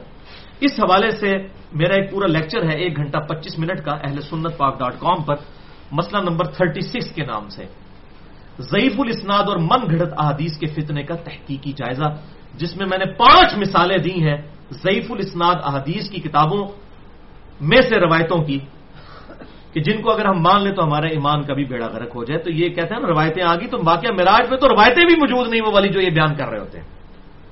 تو یہ بہت بڑا فتنہ ہے، ڈر جانا چاہیے. اگر کوئی حدیثیں سن کے بھی نہیں ڈرتا پھر اس کا علاج کیا ہونا چاہیے؟ پھکی علم الکلام کا جواب، لاجیکل آنسر، الزامی جواب، اینٹی وینم. جب کوبرا سانپ کاٹ جائے تو اس کا علاج جو ہے نا اس کے وینم سے ہی ہوتا ہے. اس کو ہم کہتے ہیں وینم کا علاج اینٹی وینم، جسے میں پنجابی میں پھکی کہتا ہوں. اب یہ چونکہ پھکی پھر یہ اسی سے ریلیٹڈ پھکی ہونی چاہیے نا، واقعہ معراج کی بات ہو رہی ہے نا. اگر یہ کہتے ہیں جی وہ جو بھی روایتیں ہیں قبول کر لی جائیں تو یہ جو روایتیں بیان کر رہے ہیں یہ تو کسی کتاب میں موجود نہیں ہے.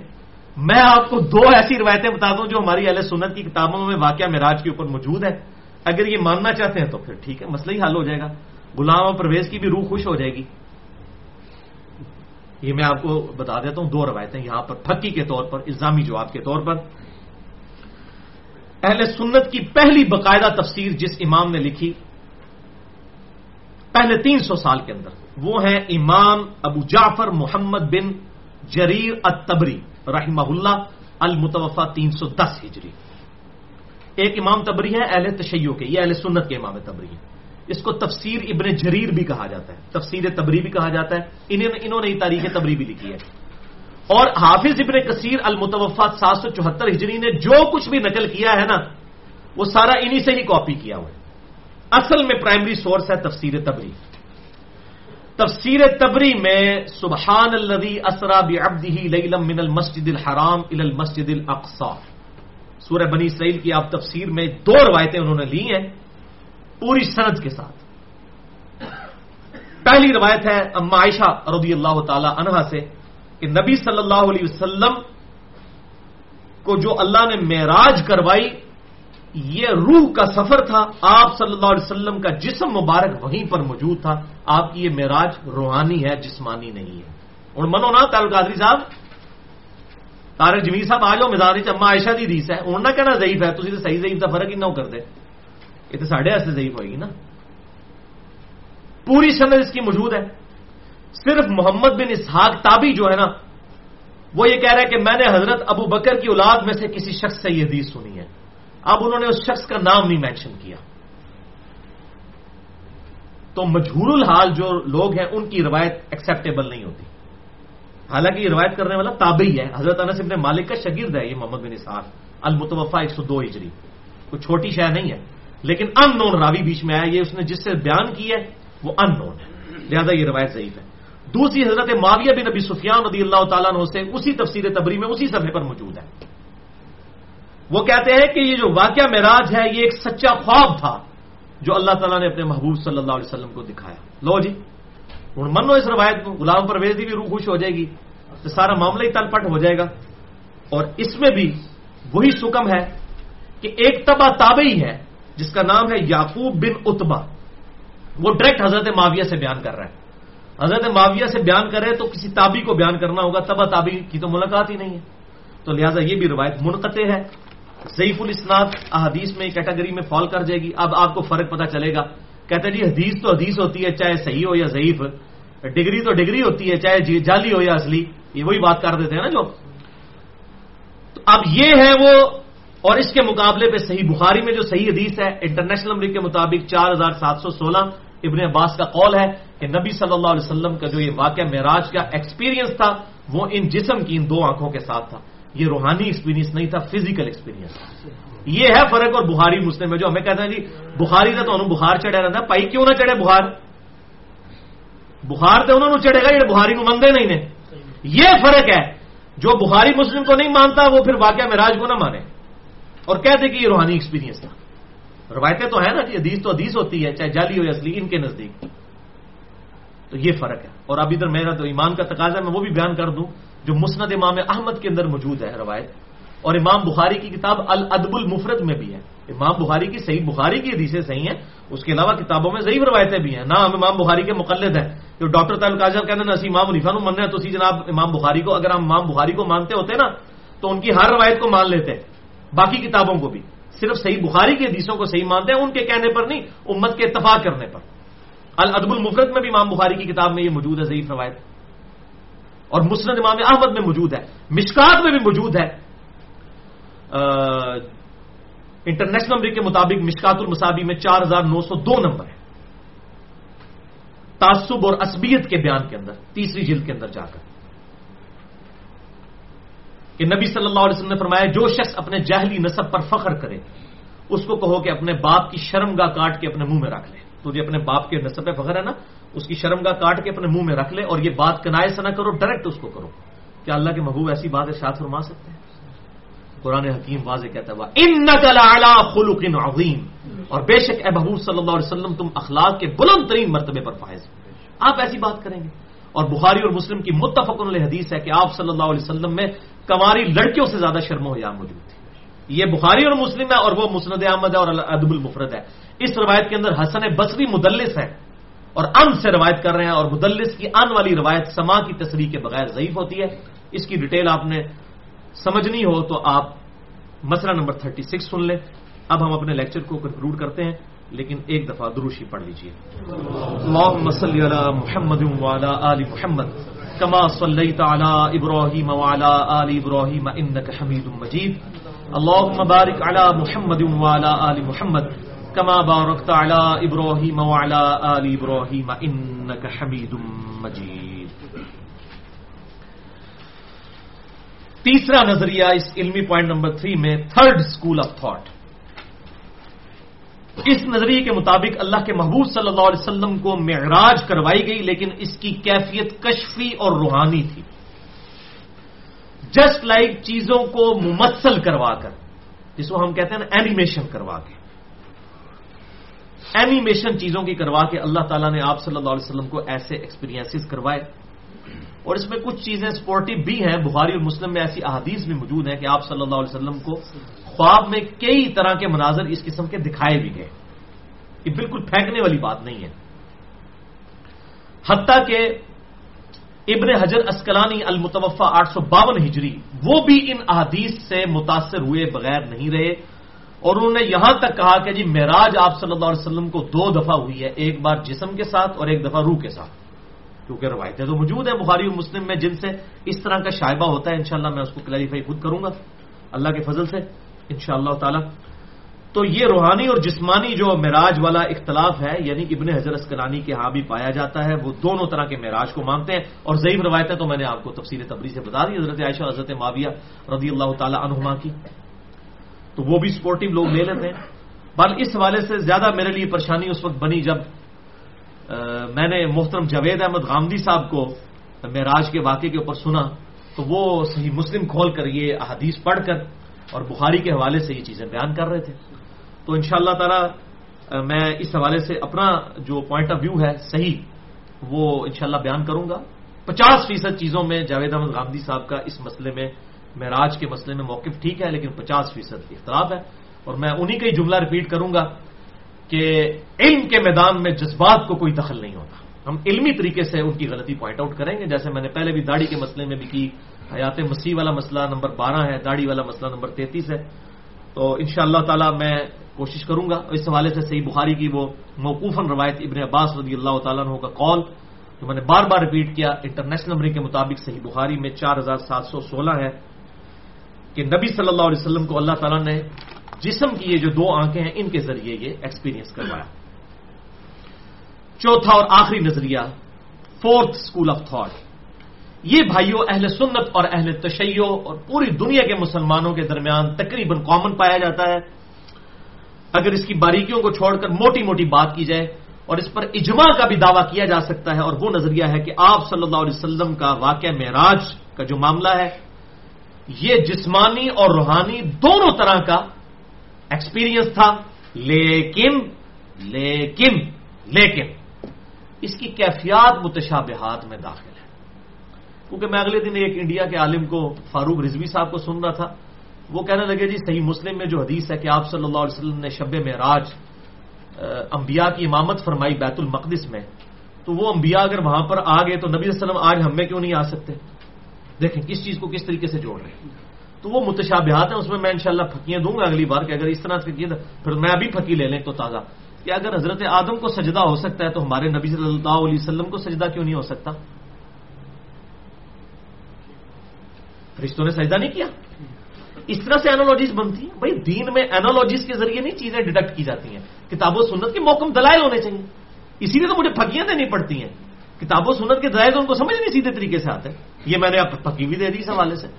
خدا کے لیے عقل کے ناخن لیں. اس طریقے سے آپ اینالوجیز بنا کے عقائد اور نظریات پھیلانے شروع کر دیں تو پھر تو دین کا جنازہ نکل جائے گا. کل کو کوئی کہے گا ابراہیم علیہ السلام کی اولاد میں 70,000 اگر انبیاء ہیں تو ہمارے نبی کی اولاد میں کیوں نہیں پیغمبر ہو سکتے؟ اور قادیانی اسی کی پلی لیتے ہیں. وہ کہتے ہیں جی آپ نے عیسیٰ علیہ السلام بنی اسرائیل سے ادھارے نبی کو لینے ہیں، امتی نبی اس امت میں کیوں نہیں ہو سکتا؟ حضور کی امت افضل ہے یا بنی اسرائیل افضل ہے؟ تو کہتے ہیں ہم نے لے لیے، آپ ادھارا لوگ عیسیٰ کو، ہم نے غلام قادیانی کو امتی نبی لے لیے. خاتم النبیین نبی صلی اللہ علیہ وسلم ہے، امتی نبی یہ ہے. امتی نبی ایک تو آپ بھی مانتے ہو حضرت عیسیٰ علیہ السلام، چاہے وہ امتی کی شکل میں آئیں گے لیکن نبوت تو اللہ نے چھینی نہیں ہوگی. تو اینالوجیز تو ماشاءاللہ ان کی بھی بڑی زبردست ہے. تو پھر ماننا شروع کر دیں ہم اس طریقے سے اینالوجیز، اپنی مرضی سے اینالوجیز نہیں، کتاب و سنت کے دلائل کی روشنی میں عقائد و نظریات کی بنیاد رکھی جاتی ہے. اور اس حوالے سے بھی بھائیوں میں نے جتنی کمپیریٹو اسٹڈی کی ہے، سب سے بیسٹ کام مجھے جس بندے کا ملا ہے وہ بھی مولانا مودودی رحمہ اللہ المتوفا 1979 عیسوی ہے اور 1399 ہجری. یہ میں کوئی جماعت اسلامی کا ممبر نہیں ہوں، نہ اسے کوئی تنخواہ لے کے کھاتا ہوں. میں ایک الحمدللہ انٹلیکچوئل آدمی ہوں، جہاں پر مجھے مودودی صاحب سے اختلاف ہوتا ہے میں ریکارڈنگ بھی کروا چکا ہوں. لیکن جو کسی کی علمی خدمت ہے اس کو ماننا چاہیے. تفہیم القرآن کے اندر انہوں نے سورہ بنی اسرائیل اور سورۃ النجم کی تفسیر میں جس ماشاءاللہ بہترین انداز سے اس چیز کو ایڈریس کیا ہے نا، وہ انہی کا ہی کمال تھا، اللہ نے ان کے قلم میں یہ طاقت دی تھی. باقی لوگ تو یقین کریں مولویوں کی تو کیپیسٹی سے باہر ہے، وہ کوئی ایک بات شروع کرتے ہیں تو کدھر سے کدھر نکل جاتے ہیں، بات ہی نہیں سمجھ آتی. اور معذرت کے ساتھ اگر آپ ایون تفسیر ابن کثیر بھی پڑھ لینا، آپ کو واقعہ معراج نہیں سمجھ آئے گا. جس طریقے سے تانا بانا مودودی صاحب کو اللہ تعالیٰ نے ایک جو ہے وہ حکمت دی تھی، اور اللہ نے ان کو جو ایک کمپیٹنسی جس کو ہم انگلش میں کہتے ہیں نا، قابلیت، وہ الحمدللہ ان کا خاصہ تھا. اور انشاءاللہ اسی میں میں مزید ویلیو ایڈیشن کر کے اس کو بھی اس سے بھی مزید بہترین انداز میں کتاب و سنت کے دلائل کے ساتھ اگلی دفعہ اور اس سے اگلی دفعہ پیش کرنے کی کوشش کروں گا انشاءاللہ. بھائیو، جہاں تک واقعہ معراج کی تاریخ اور سال کا تعلق ہے تو اس میں کوئی بھی روایت موجود نہیں ہے جس پہ کوئی اتفاق ہو. احادیث میں تو بالکل نہیں ہے. ویسے ہی کوئی سیرت کی کتابوں میں کوئی کہتا ہے جی رمضان شریف میں ہوا واقعہ معراج، کوئی کہتا ہے جی یہ رجب کے اندر ہوا، اور کوئی کہتا ہے ربیع الاخر کے اندر ہوا، کوئی کہتا ہے جی ربیع الثانی کے اندر یعنی کہ ربیع الاخر کے اندر ہوا، کوئی کچھ کہتا ہے. اس میں کوئی اتفاق نہیں ہے نہ سال کے اوپر. کوئی کہتا ہے جی نبوت کے پہلے سال ہی ہوا، کوئی کہتا ہے جی ہجرت سے 1 سال پہلے واقعہ ہوا، کوئی کہتا ہے جی ہجرت کے بھی 4 سال کے بعد ہوا. اس طرح مختلف واقعات ملتے ہیں. اور یہ بیسیکلی اس کو منانا تو ہے نا، کوئی مقصد ہی نہیں تھا. جس طرح آج کل یہ 27 رجب کو منائی جا رہی ہے، منانا مقصد نہیں، بیسیکلی اس کا میسج ہے. وہ اگلی دفعہ میں بخاری اور مسلم سے بتاؤں گا کہ میسج کیا ہے. انسان کی معراج ہے، یہ صرف نبی صلی اللہ علیہ وسلم کی معراج نہیں ہے. انسانیت ایز اے ہول ہیومینٹی، لقد خلقنا الانسان فی احسن تقویم. اللہ نے انسان کو، یہ آپ صلی اللہ علیہ وسلم تو اس انسانیت کے ریپرزینٹیٹو ہے نا، یہ انسانیت کی معراج ہے کہ اللہ کے حضور انسان کا کیا مرتبہ ہے. اور ظاہر ہے آپ صلی اللہ علیہ وسلم کے حوالے سے پرٹیکولرلی تو اللہ کے محبوب ہیں صلی اللہ علیہ وآلہ وسلم، اور امام الانبیاء ہیں. اور میں یہاں پر وہ بات کروں، میں اگلی دفعہ کرنی تھی، ابھی میرے ذہن میں آ گئی. صحیح مسلم میں حدیث ہے کہ آپ صلی اللہ علیہ وسلم نے شب معراج انبیاء کی امامت فرمائی بیت المقدس میں. تو مجھے یہ ایک پیر صاحب ہیں جہلم میں، بہت اونچی گدی کے، میں ان کا نام نہیں لیتا، تو وہ مجھے فون کر کے کہنے لگے جی آپ ہر چیز قرآن و حدیث سے بیان کرتے ہیں، یہ آپ رسول اللہ صلی اللہ علیہ وسلم کو امام الانبیاء کیوں کہتے ہیں؟ یہ تو حدیث سے ثابت نہیں ہے. تو میں نے ان کو کہا کہ یہ ہمارے پاس حدیث موجود ہے، آپ کو تو حدیث کے علم سے شغف ہی نہیں ہے نا، تو آپ ہم سے پوچھیں تو ہم آپ کو بتائیں گے. صحیح مسلم میں ہے کہ آپ صلی اللہ علیہ وسلم نے انبیاء کی امامت فرمائی، اور اس میں الفاظ ہے کہ تمام انبیاء جمع ہوئے تو جبرائیل نے مجھے کہا کہ یا رسول اللہ آپ آگے بڑھ کر ان کی امامت کریں. تو امام الانبیاء ہو گئے صلی اللہ علیہ وآلہ وسلم. آپ حیران ہوں گے اس بندے کی بات سن کے. ویسے تو امام حنیفہ کو امام اعظم کہیں گے، اور ان کو شرم بھی نہیں آئے گی کہ بھئی امام جعفر صادق اور امام باقر امام اعظم کیوں نہیں ہیں، جو ان کے بھی اساتذہ میں شامل ہیں، وہ کیوں نہیں امام اعظم؟ ہم تو رسول اللہ صلی اللہ علیہ وسلم کو امام اعظم کہتے ہیں. تو کہنے لگے جی یہ تو امامت ثابت ہوئی، امام الانبیاء ہونا تو ثابت نہیں ہوا. وہی بات ہے جناب، یہ تو اسی طریقے سے ہے کہ جی قرآن میں تو یہ ثابت ہوا کہ ماں باپ کو اف تک مت کو، یہ تو ثابت نہیں ہوا کہ گالی گلوچ اور مار داڑ نہیں کر سکتے. خدا کے لیے بالکل واضح ہے امام الانبیاء. امامت کون؟ صحیح مسلم میں جو شرائط ہے امامت کی، اس میں آیا ہے کہ جس کے پاس سب سے زیادہ قرآن کا علم ہو وہ امامت کروائے گا. قرآن کے علم میں بھی برابر ہو، پھر سنت کا علم دیکھو، سنت کے علم میں بھی برابر ہو، پھر عمر دیکھو. تو رسول اللہ علیہ وسلم کی تو عمر بھی سب سے چھوٹی تھی، حالانکہ بڑی عمر کے بندے کو امامت، حضرت ابراہیم کو امامت کرنی چاہیے تھی. تو اس کا مطلب ہے جس کی فضیلت تھی اسی کو امامت کے لیے آگے کیا گیا. یہ امپلائڈ ہے اس کے اندر. لیکن مسئلہ یہ ہے کہ اب ہمیں ان سو کالڈ عاشقان رسول کے سامنے رسول اللہ کا دفاع ہمیں کرنا پڑتا ہے، جو ٹھیکیدار بنے ہوئے ہیں میلاد کروا کر، اور ہمیں ابلیس اور پتہ نہیں کیا کچھ کہتے ہیں. اصل میں تو خود ابلیس کے ہتھے چڑھے ہیں کہ رسول اللہ کی امامت کو چھوڑ کے یہ بزرگ اور بابوں کے پیچھے چلے ہوئے ہیں. اصل میں تو خود یہ ابلیس کے پیروکار تو یہ لوگ بنے ہوئے ہیں. ہم تو الحمدللہ کتاب و سنت کے اس منہج کے اوپر ہیں جس پر نبی صلی اللہ علیہ وسلم صحابہ کو چھوڑ کر گئے تھے. ہم آج بھی وہی باتیں کرتے ہیں، اللہ رسول اللہ رسول اللہ رسول عز و جل و صلی اللہ علیہ وسلم اور اجماع امت، اس کو لے کے چلتے ہیں الحمدللہ. تو یہ میں نے یہاں پر اس حوالے سے بات کر دی تاکہ اس میں کوئی ایمبیگوٹی باقی نہ رہے. اب آخر میں آپ وہ نکال لیجئے، 5 آیات یہ کور کریں اور انشاءاللہ اپنی گفتگو کو کنکلوڈ کریں. اپنا یہ ریفرنس پیج نکال لیجئے. اب آپ کو انشاءاللہ یہ ساری چیزیں سمجھ آئیں گی اتنی تمہید کے بعد. پہلا ریفرنس ہے سورۃ الاسراء یعنی سورہ بنی اسرائیل، جس میں الاسراء زمینی سفر کا ذکر ہے. آیت نمبر 1 میں اعوذ باللہ من الشیطان الرجیم بسم اللہ الرحمن الرحیم سبحان الذی اسری بعبدہ لیلا من المسجد الحرام الی المسجد الاقصی. پاک ہے وہ ذات جو راتوں رات لے گئی اپنے بندہ خاص کو مسجد الحرام سے ایک دور کی مسجد تک، یعنی بیت المقدس، الذی بارکنا حولہ، وہ ایسی جگہ ہے بیت المقدس کی جس کی ہم نے ارد گرد برکتیں رکھی ہیں۔ برکتیں کیا ہیں؟ زمین بڑی زرخیز ہے، اس کے علاوہ 4000 انبیاء کی قبریں وہاں پر موجود ہیں۔ انبیاء کا مسکن، ابراہیم علیہ السلام کا مسکن ہے شام کی سرزمین یروشلم۔ لِنُرِيَهُ مِنْ آیاتنا، تاکہ ہم اپنی نشانیاں اس کو قدرت کی دکھائیں، بڑی بڑی نشانیاں۔ اِنَّهُ هُوَ السَّمِيعُ الْبَصِيرُ، بے شک وہ اللہ وہی تو ہے سننے والا اور دیکھنے والا۔ تو اب دیکھیں اللہ تعالیٰ نے اس کا آغاز ہی کیا ہے سبحان اللہ، اللہ پاک ہے ہر عیب سے۔ یعنی انسان تو یہ سوچ سکتا ہے کہ یہ رات کے قلیل سے عرصے میں کتنا لمبا سفر کیسے ہو سکتا ہے، یہ اللہ کو پاکی ہے، اللہ کے لیے کوئی مشکل کام نہیں ہے، اور اپنے بندے کو فزیکلی لے گیا۔ اسراء کا لفظ سورہ الدخان آیت نمبر 23، فَأَسْرِ بِعِبَادِي لَيْلًا إِنَّكُمْ مُتَّبَعُونَ، اے موسیٰ رات کے وقت میرے بندوں کو لے کر نکلو، یہ فرعونی تمہارا پیچھا کریں گے۔ تو وہ فزیکلی لے کر نکلے تھے، نہ کہ روحانی طور پر۔ تو یہ اسراء کا لفظ بھی آ گیا اس میں۔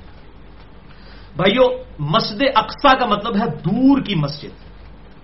یہ مسجد اقصیٰ تو حضور کے زمانے میں موجود نہیں تھی صلی اللہ علیہ وسلم، بیت المقدس ہی سے کہا جاتا تھا، یروشلم۔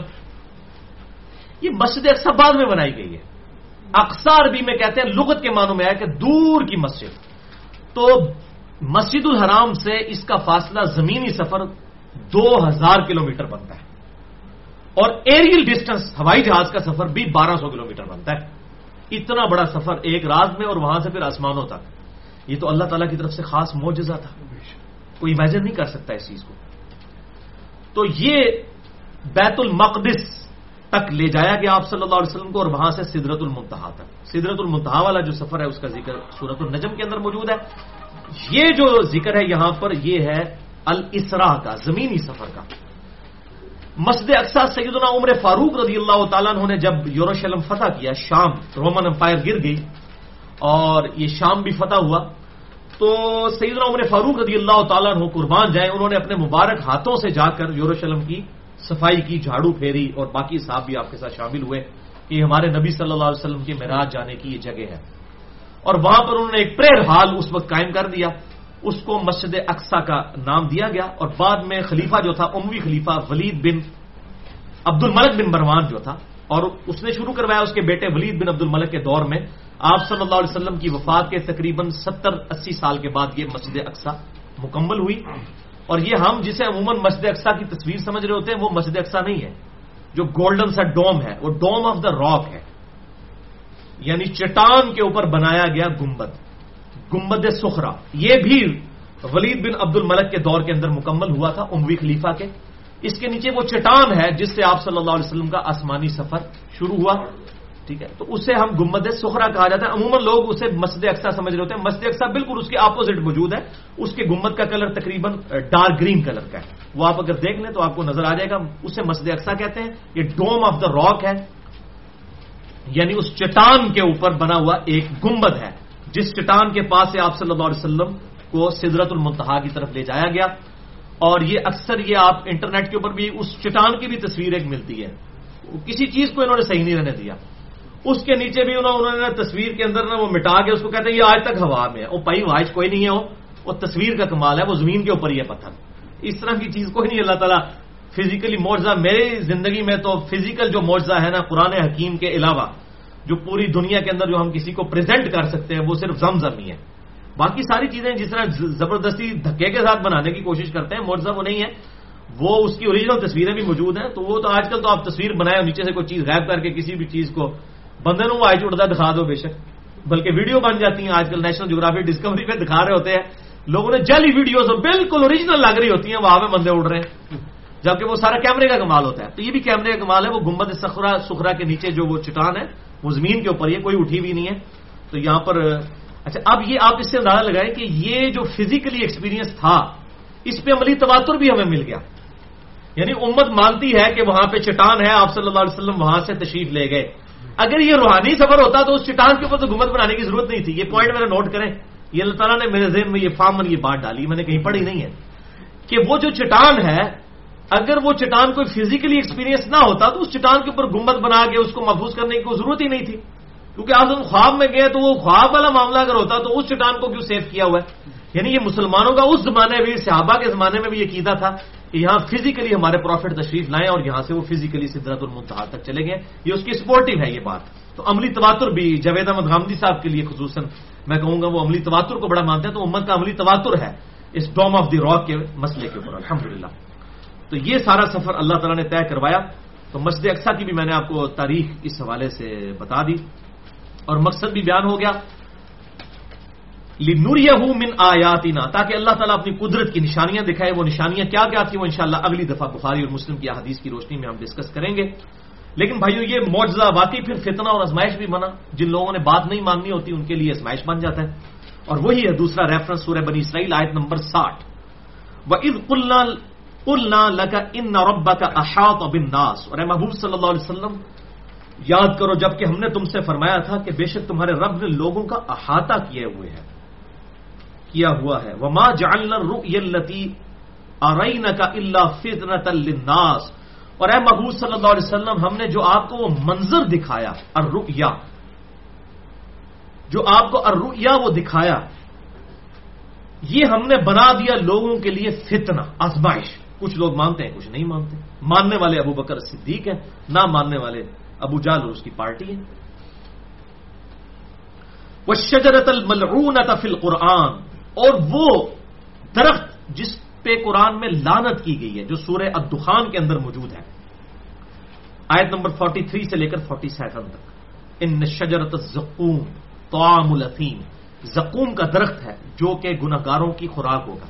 تو کافر کہتے تھے درخت آگ کے اندر کیسے اگ سکتا ہے؟ تو اللہ تعالیٰ چاہے تو اگ سکتا ہے، کوئی مسئلہ نہیں. اللہ کے لیے تو نہیں. یہ آگ اگر ابراہیم کے لیے ٹھنڈی ہو سکتی ہے تو اس درخت کے لیے نہیں ٹھنڈی ہو سکتی. تو وہ اللہ تبارک و تعالیٰ نے درخت آگ کے اندر پیدا کیا اور وہ گناہگار لوگوں کی تھور کا درخت اسے کہتے ہیں. صحیح بخاری میں اسی کانٹیکسٹ کے اندر موجود ہے. تو اس کو بھی ہم نے جو قرآن میں ذکر کیا وہ فتنہ بن گیا. وَنُخَوِّفُهُمْ، اور ہم انہیں ڈر سناتے ہیں. فَمَا يَزِيدُهُمْ إِلَّا طُغْيَانًا كَبِيرًا، لیکن ان کی سرکشی میں اضافہ در اضافہ ہی ہوتا چلا جاتا ہے. یعنی دل بےمان تے حجتاں ٹھہر، جنہیں گل نہیں مننی انہیں نہیں مننی. وَلِيَعُوذُ بِاللَّهِ تعالیٰ. تو صحیح بخاری میں انہی آیات کے کانٹیکسٹ میں امام بخاری وہ حدیث لے کے ہیں جو میں اتنی دفعہ بیان کر چکا. انٹرنیشنل نمبر کے مطابق 4716 امام بخاری ابن عباس کا قول لے کر آئے کہ یہ جو الفاظ ہیں وما جعلنا الرؤیا، رؤیا عربی میں خواب کے لیے بھی لفظ استعمال ہوتا ہے. تو اب صحابی نے اس کی تعریف بھی کر دی اور ابن عباس کا قول 4716 صحیح بخاری میں کہ یہ رؤیا آنکھ کا دیکھنا تھا جو آپ صلی اللہ علیہ وسلم کو اسراء کی رات دکھایا گیا. اور یہ درخت ملعونہ تھور کا درخت ہے. ان شجرۃ الزقوم، زقوم کا درخت جو سورۃ الدخان کے اندر آیا. تو یہ ہم نے اپنی طرف سے تفسیر نہیں کی اس آیت کی، کیونکہ یہ آیت کوٹ کی تھی جاوید احمد غامدی صاحب نے اور کہا تھا الرؤیا کا لفظ جو ہے وہ خواب کے لیے آتا ہے. باقی خواب کے لیے بھی آتا ہے لیکن اس کی تفسیر رؤیا جو ہے وہ ایک فزیکل منظر دیکھنے کے لیے بھی استعمال ہوتا ہے. اور ہم نے اس کے سپورٹ میں صحیح بخاری سے ابن عباس کا قول بھی پیش کر دیا صحیح سند کے ساتھ الحمدللہ. بھائیو اسی قسم کا ایکسپیرینس اللہ تعالیٰ انبیاء کو کرواتا ہے کیونکہ انبیاء کرام نے ایمان کی بھٹی بننا ہوتا ہے جس سے باقی لوگ فیض حاصل کریں. تو انبیاء کا جو ایمان ہے وہ حق الیقین کے لیول پہ ہوتا ہے، تبھی تو لوگوں کو پورے کانفیڈنس اور پیشن کے ساتھ سمجھائیں گے. تو اللہ تعالیٰ انبیاء کو اس طرح کے ایکسپیرینسز کرواتا ہے. سورۃ البقرہ کی آیت نمبر 260 میں اللہ تعالیٰ نے ابراہیم علیہ السلام کو ایک بہت بڑا ایکسپیرینس کروایا. جب انہوں نے کہا کہ تم مردوں کو کیسے زندہ کرے گا تو کہا 4 پرندے پال، اور انہوں نے پالے اور پھر اس کے ٹکڑے ٹکڑے کیے، پہاڑوں پر رکھے، پھر زندہ ہو گئے. تو ابراہیم علیہ السلام کو بھی اللہ تعالیٰ نے اس قسم کے ایکسپیرینسز کروائے اور اسی کا ذکر اگلی سورۃ الانعام کی آیت نمبر 75 آپ کا ریفرنس نمبر 3 ہے. وَكَذَلِكَ نُرِي إِبْرَاهِيمَ مَلَكُوتَ السَّمَاوَاتِ وَالْأَرْضِ، اور بالکل اس طریقے سے ہم نے ابراہیم علیہ السلام کو بھی آسمانوں اور زمین میں اپنی بادشاہی کے جو مناظر تھے وہ دکھائے. ابراہیم علیہ السلام کو اللہ تعالیٰ نے ان کے لیے بھی یہ معجزہ کیا تھا کہ ان کو بھی اللہ تعالیٰ نے کئی ایک نشانیاں دکھائی تھیں. کس لیے؟ وَلِيَكُونَ مِنَ الْمُوقِنِينَ، تاکہ وہ یقین کامل حاصل کرنے والوں میں ابراہیم شامل ہو جائے. تو انبیاء کرام کو فزیکل ایکسپیرینس کروایا جاتا ہے. صحیح مسلم میں حدیث ہے میں نے ارادہ کیا کہ اللہ سے دعا کروں کہ عذاب قبر تمہیں دکھا دے، سنوا دے، دکھانے کے بھی لباس دے، سنوا دے. لیکن پھر مجھے خدشہ ہوا تم اپنے مردوں کو دفنانا چھوڑ دو گے خوف سے. تو انبیاء اکرام علیہ السلام کو اللہ تعالیٰ عذاب قبر بھی دکھا دیتا تھا. بخاری اور مسلم میں آتا ہے نماز پڑھتے ہوئے جنت اور دوزخ دکھا دی آپ صلی اللہ علیہ وسلم کو. فزیکل ایکسپیرینسز ہوتے تھے اور ابراہیم علیہ السلام کو بھی ہوا. اور اس میں وہ امپلائڈ ہے کہ فزیکل فینومینا آف نیچر سے بھی ہمیں بھی ایکسپیرینسز کچھ ہو جاتے ہیں, لیکن ان ڈیپتھ جس طرح آج سائنس کی فیلڈ کے ذریعے ہمیں ڈی این اے کی اسٹرکچر اور جینس کی اسٹرکچر کا پتہ چلا ہے, جس طرح یہ ہمارے ایکسپیرینسز ہوئے ہیں, اللہ تعالیٰ نے کمپنسیشن کر دی ہے صحابہ کرام کو معجزات دکھا کر, اور ہمیں اس طرح کی چیزیں جو صحابہ کو بھی نہیں دکھائی گئی. ہمیں جس طرح کے ایکسپیرینسز اللہ تعالیٰ نے کروا دیے. یعنی اس وقت لوگ سوچتے ہوں گے کہ یار یہ جو قیامت والے دن نامہ مال کس طرح سامنے رکھا جائے گا. آج یہ دیکھ لیں, یہ ویب کیم کے اوپر میری ویڈیو بن رہی ہے, سب لوگ دیکھیں گے, الحمدللہ ہزاروں لاکھوں لوگ دیکھیں گے, یہ چیزیں سیو ہو رہی ہیں. تو انسان نے اتنی مادی ترقی کر لی ہے الحمدللہ, تو روحانی ترقی تو اس سے بدرجہ اولا اوپر ہے. اب بھائیو آخری دو ریفرنسز جو ہیں وہ المعراج سے ریلیٹڈ ہیں. یہ تو الاسراء تھا, اب المعراج یعنی آسمانی سفر وہ ہے سورۃ النجم کی آیت نمبر 1 سے لے کے 18 تک. چھوٹی چھوٹی آیات ہے, آپ کا ریفرنس جو ہے وہ 4 ہے. اعوذ باللہ من الشیطان الرجیم, بسم اللہ الرحمن الرحیم. والنجم اذا ہوا, قسم ہے ستارے کی جب وہ غائب ہو جائے, ڈوب جائے. اب یہ بلیک ہولز کا کانسیپٹ جو آئنسٹائن کے بعد سامنے آیا, یہ ڈیٹیل طرف ایک چیز ہے, یہاں پر اس کی ڈیٹیل میں نہیں ہم جا سکتے, کہ اللہ تعالیٰ فرماتا ہے مجھے اس چیز کی قسم اس ستارے کی جو کہ غائب ہو جاتا ہے. پوری پوری گلیکسیز بلیک ہولز میں غائب ہو جاتی ہیں. ما ضل صاحبکم وما غوا, تمہارے نبی نہ کبھی بہکے ہیں نہ کبھی بہرا چلے ہیں. یعنی ستارے تو ڈوب سکتے ہیں, وہ تو بلیک ہولز میں غرق ہو سکتے ہیں, لیکن یہ وہ چمکتا ہوا سورج ہے سراجم منیرا, ہمارے محبوب صلی اللہ علیہ وسلم, جو نہ کبھی بہکے ہیں اور نہ کبھی بہرا چلے ہیں. اب بیشک کشف المعجوم میں علی بن عثمان حجویری سکر کے چیپٹر میں لکھ دیں کہ ہمارے نبی صلی اللہ علیہ وسلم نے زید ابن حارثہ کی بیوی پر نگاہ ڈالی اور پسند آ گئی اور پھر بعد میں شادی کر لی. اب یہ لوگ اس طرح کی باتیں لکھ کے اپنا ایمان کو خراب کرتے رہیں, لیکن قرآن کا فیصلہ واضح ہے. ما ضل صاحبکم وما غوا وما ينطق عن الهوى, اور یہ تو اپنی خواہش نفس سے کچھ بولتے ہی نہیں ہے, یہ قرآن اپنی طرف سے تو انہوں نے لکھا. ان ہوا الا وحی یوحا, سوائے اس کے کہ جو ہم ان کو وحی کر دیتے ہیں.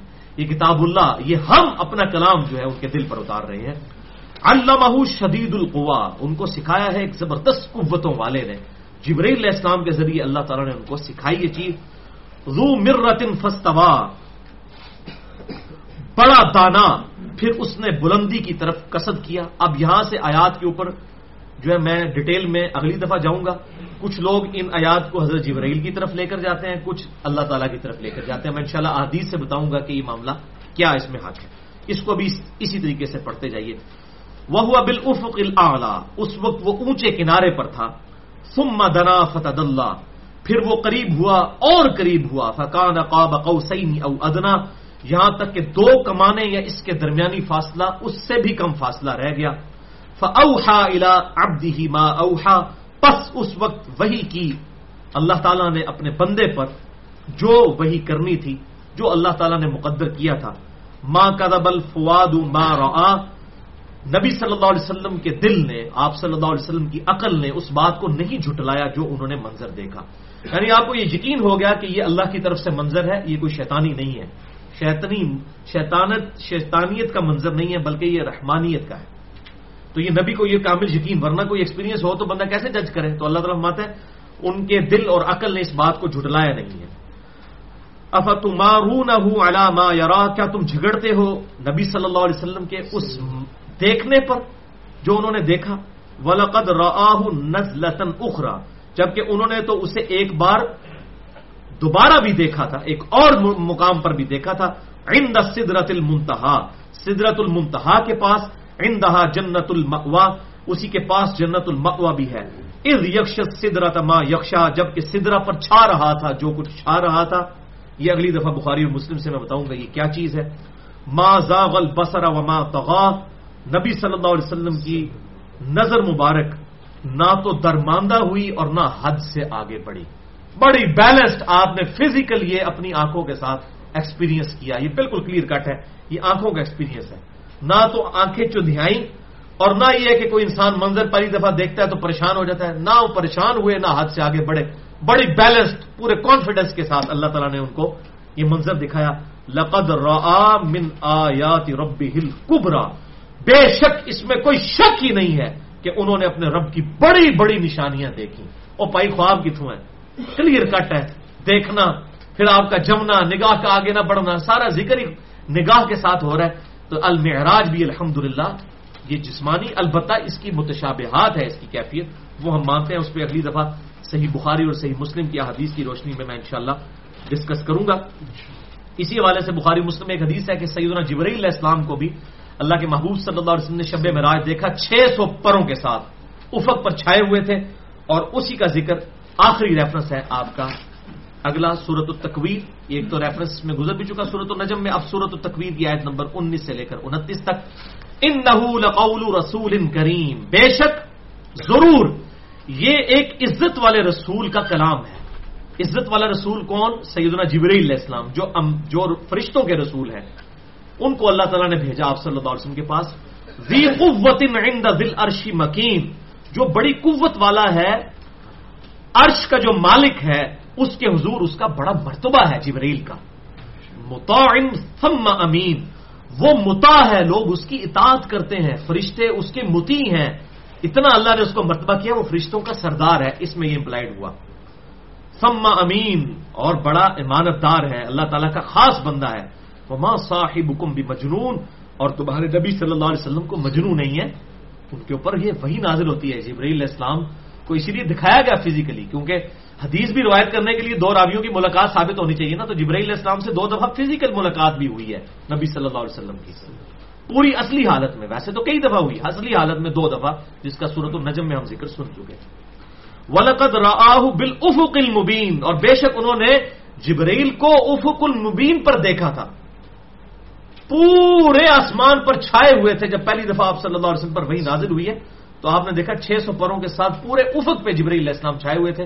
بخاری اور مسلم دونوں میں حدیث موجود ہے، میں انشاءاللہ اگلی دفعہ بتاؤں گا.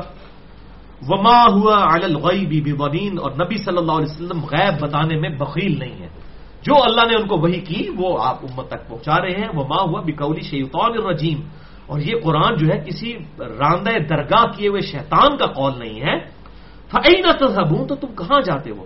اصل میں اس وقت بھی کچھ لوگ اخلاص کے ساتھ بھی یہ کہتے تھے کہ نبی صلی اللہ علیہ وسلم بڑی ڈائنامک لائف گزار رہے تھے نبوت کے 40ویں سال تک. اچانک کچھ دن پہلے ہی آپ غار حرا میں جانا شروع ہوئے. کچھ لوگ سمجھے کہ شاید آپ کے اوپر کوئی آصیب کا سایہ ہو گیا. وہ ہمدردی کے ساتھ یہ سمجھ رہے تھے. تو اللہ تعالیٰ نے فرمایا کہ نہیں، یہ آصیب کا سایہ تو اس قسم کی بندہ باتیں کرتا ہے. کاہنوں کے کلام نے تم نے سنے ہوئے، اس طرح کی باتیں ہوتی ہیں. وہ ان هو الا ذکر للعالمین، یہ قرآن تو نہیں ہے مگر نصیحت تمام جہان والوں کے لیے.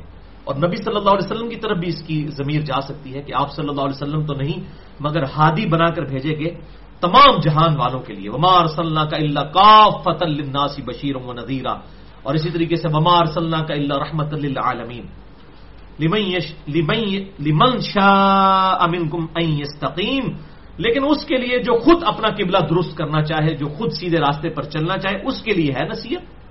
وما تشاءون الا ان یشاء اللہ رب العالمین، لیکن تم کیا چاہو گے؟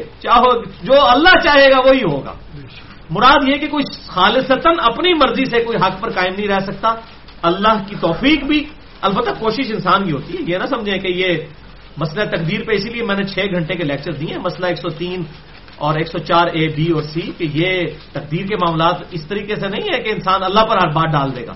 اللہ نے اختیار دی ہے. سورۃ الدہر کے اندر آیا انا ہدیناہ السبیل اما شاکرا و اما کفورا، ہم نے ہدایت کا راستہ واضح کر دیا ہے، چاہو تو مانو چاہے انکار کرو، تمہاری اپنی مرضی ہے. تو اللہ تعالیٰ کسی کو گمراہ نہیں کرتا. ولیعوذ باللہ تعالیٰ ایسا کوئی نظریہ جو ہے وہ بالکل ایکسیپٹیبل نہیں ہے. باقی ڈیٹیلز انشاءاللہ اگلے 2 لیکچرز میں صحیح بخاری اور صحیح مسلم کی احادیث کی روشنی میں انشاءاللہ تعالیٰ. اللہ تعالیٰ سے دعا ہے جو حق بات میں نے کہی اللہ تعالیٰ ہمارے دلوں میں راسخ فرمائے. اگر جس بات میں میرے منہ سے کوئی غلط بات نکل گئی تو اللہ تعالیٰ ہمارے دلوں سے محو کر دے. ہمیں کتاب و سنت کی تعلیمات پر عمل کر کے دوسرے بھائیوں تک پہنچانے کی توفیق عطا فرمائے. سبحانک اللہم و بحمدک، اشہد ان لا الہ الا انت، استغفرک و اتوب الیک، وما علینا الا البلاغ المبین.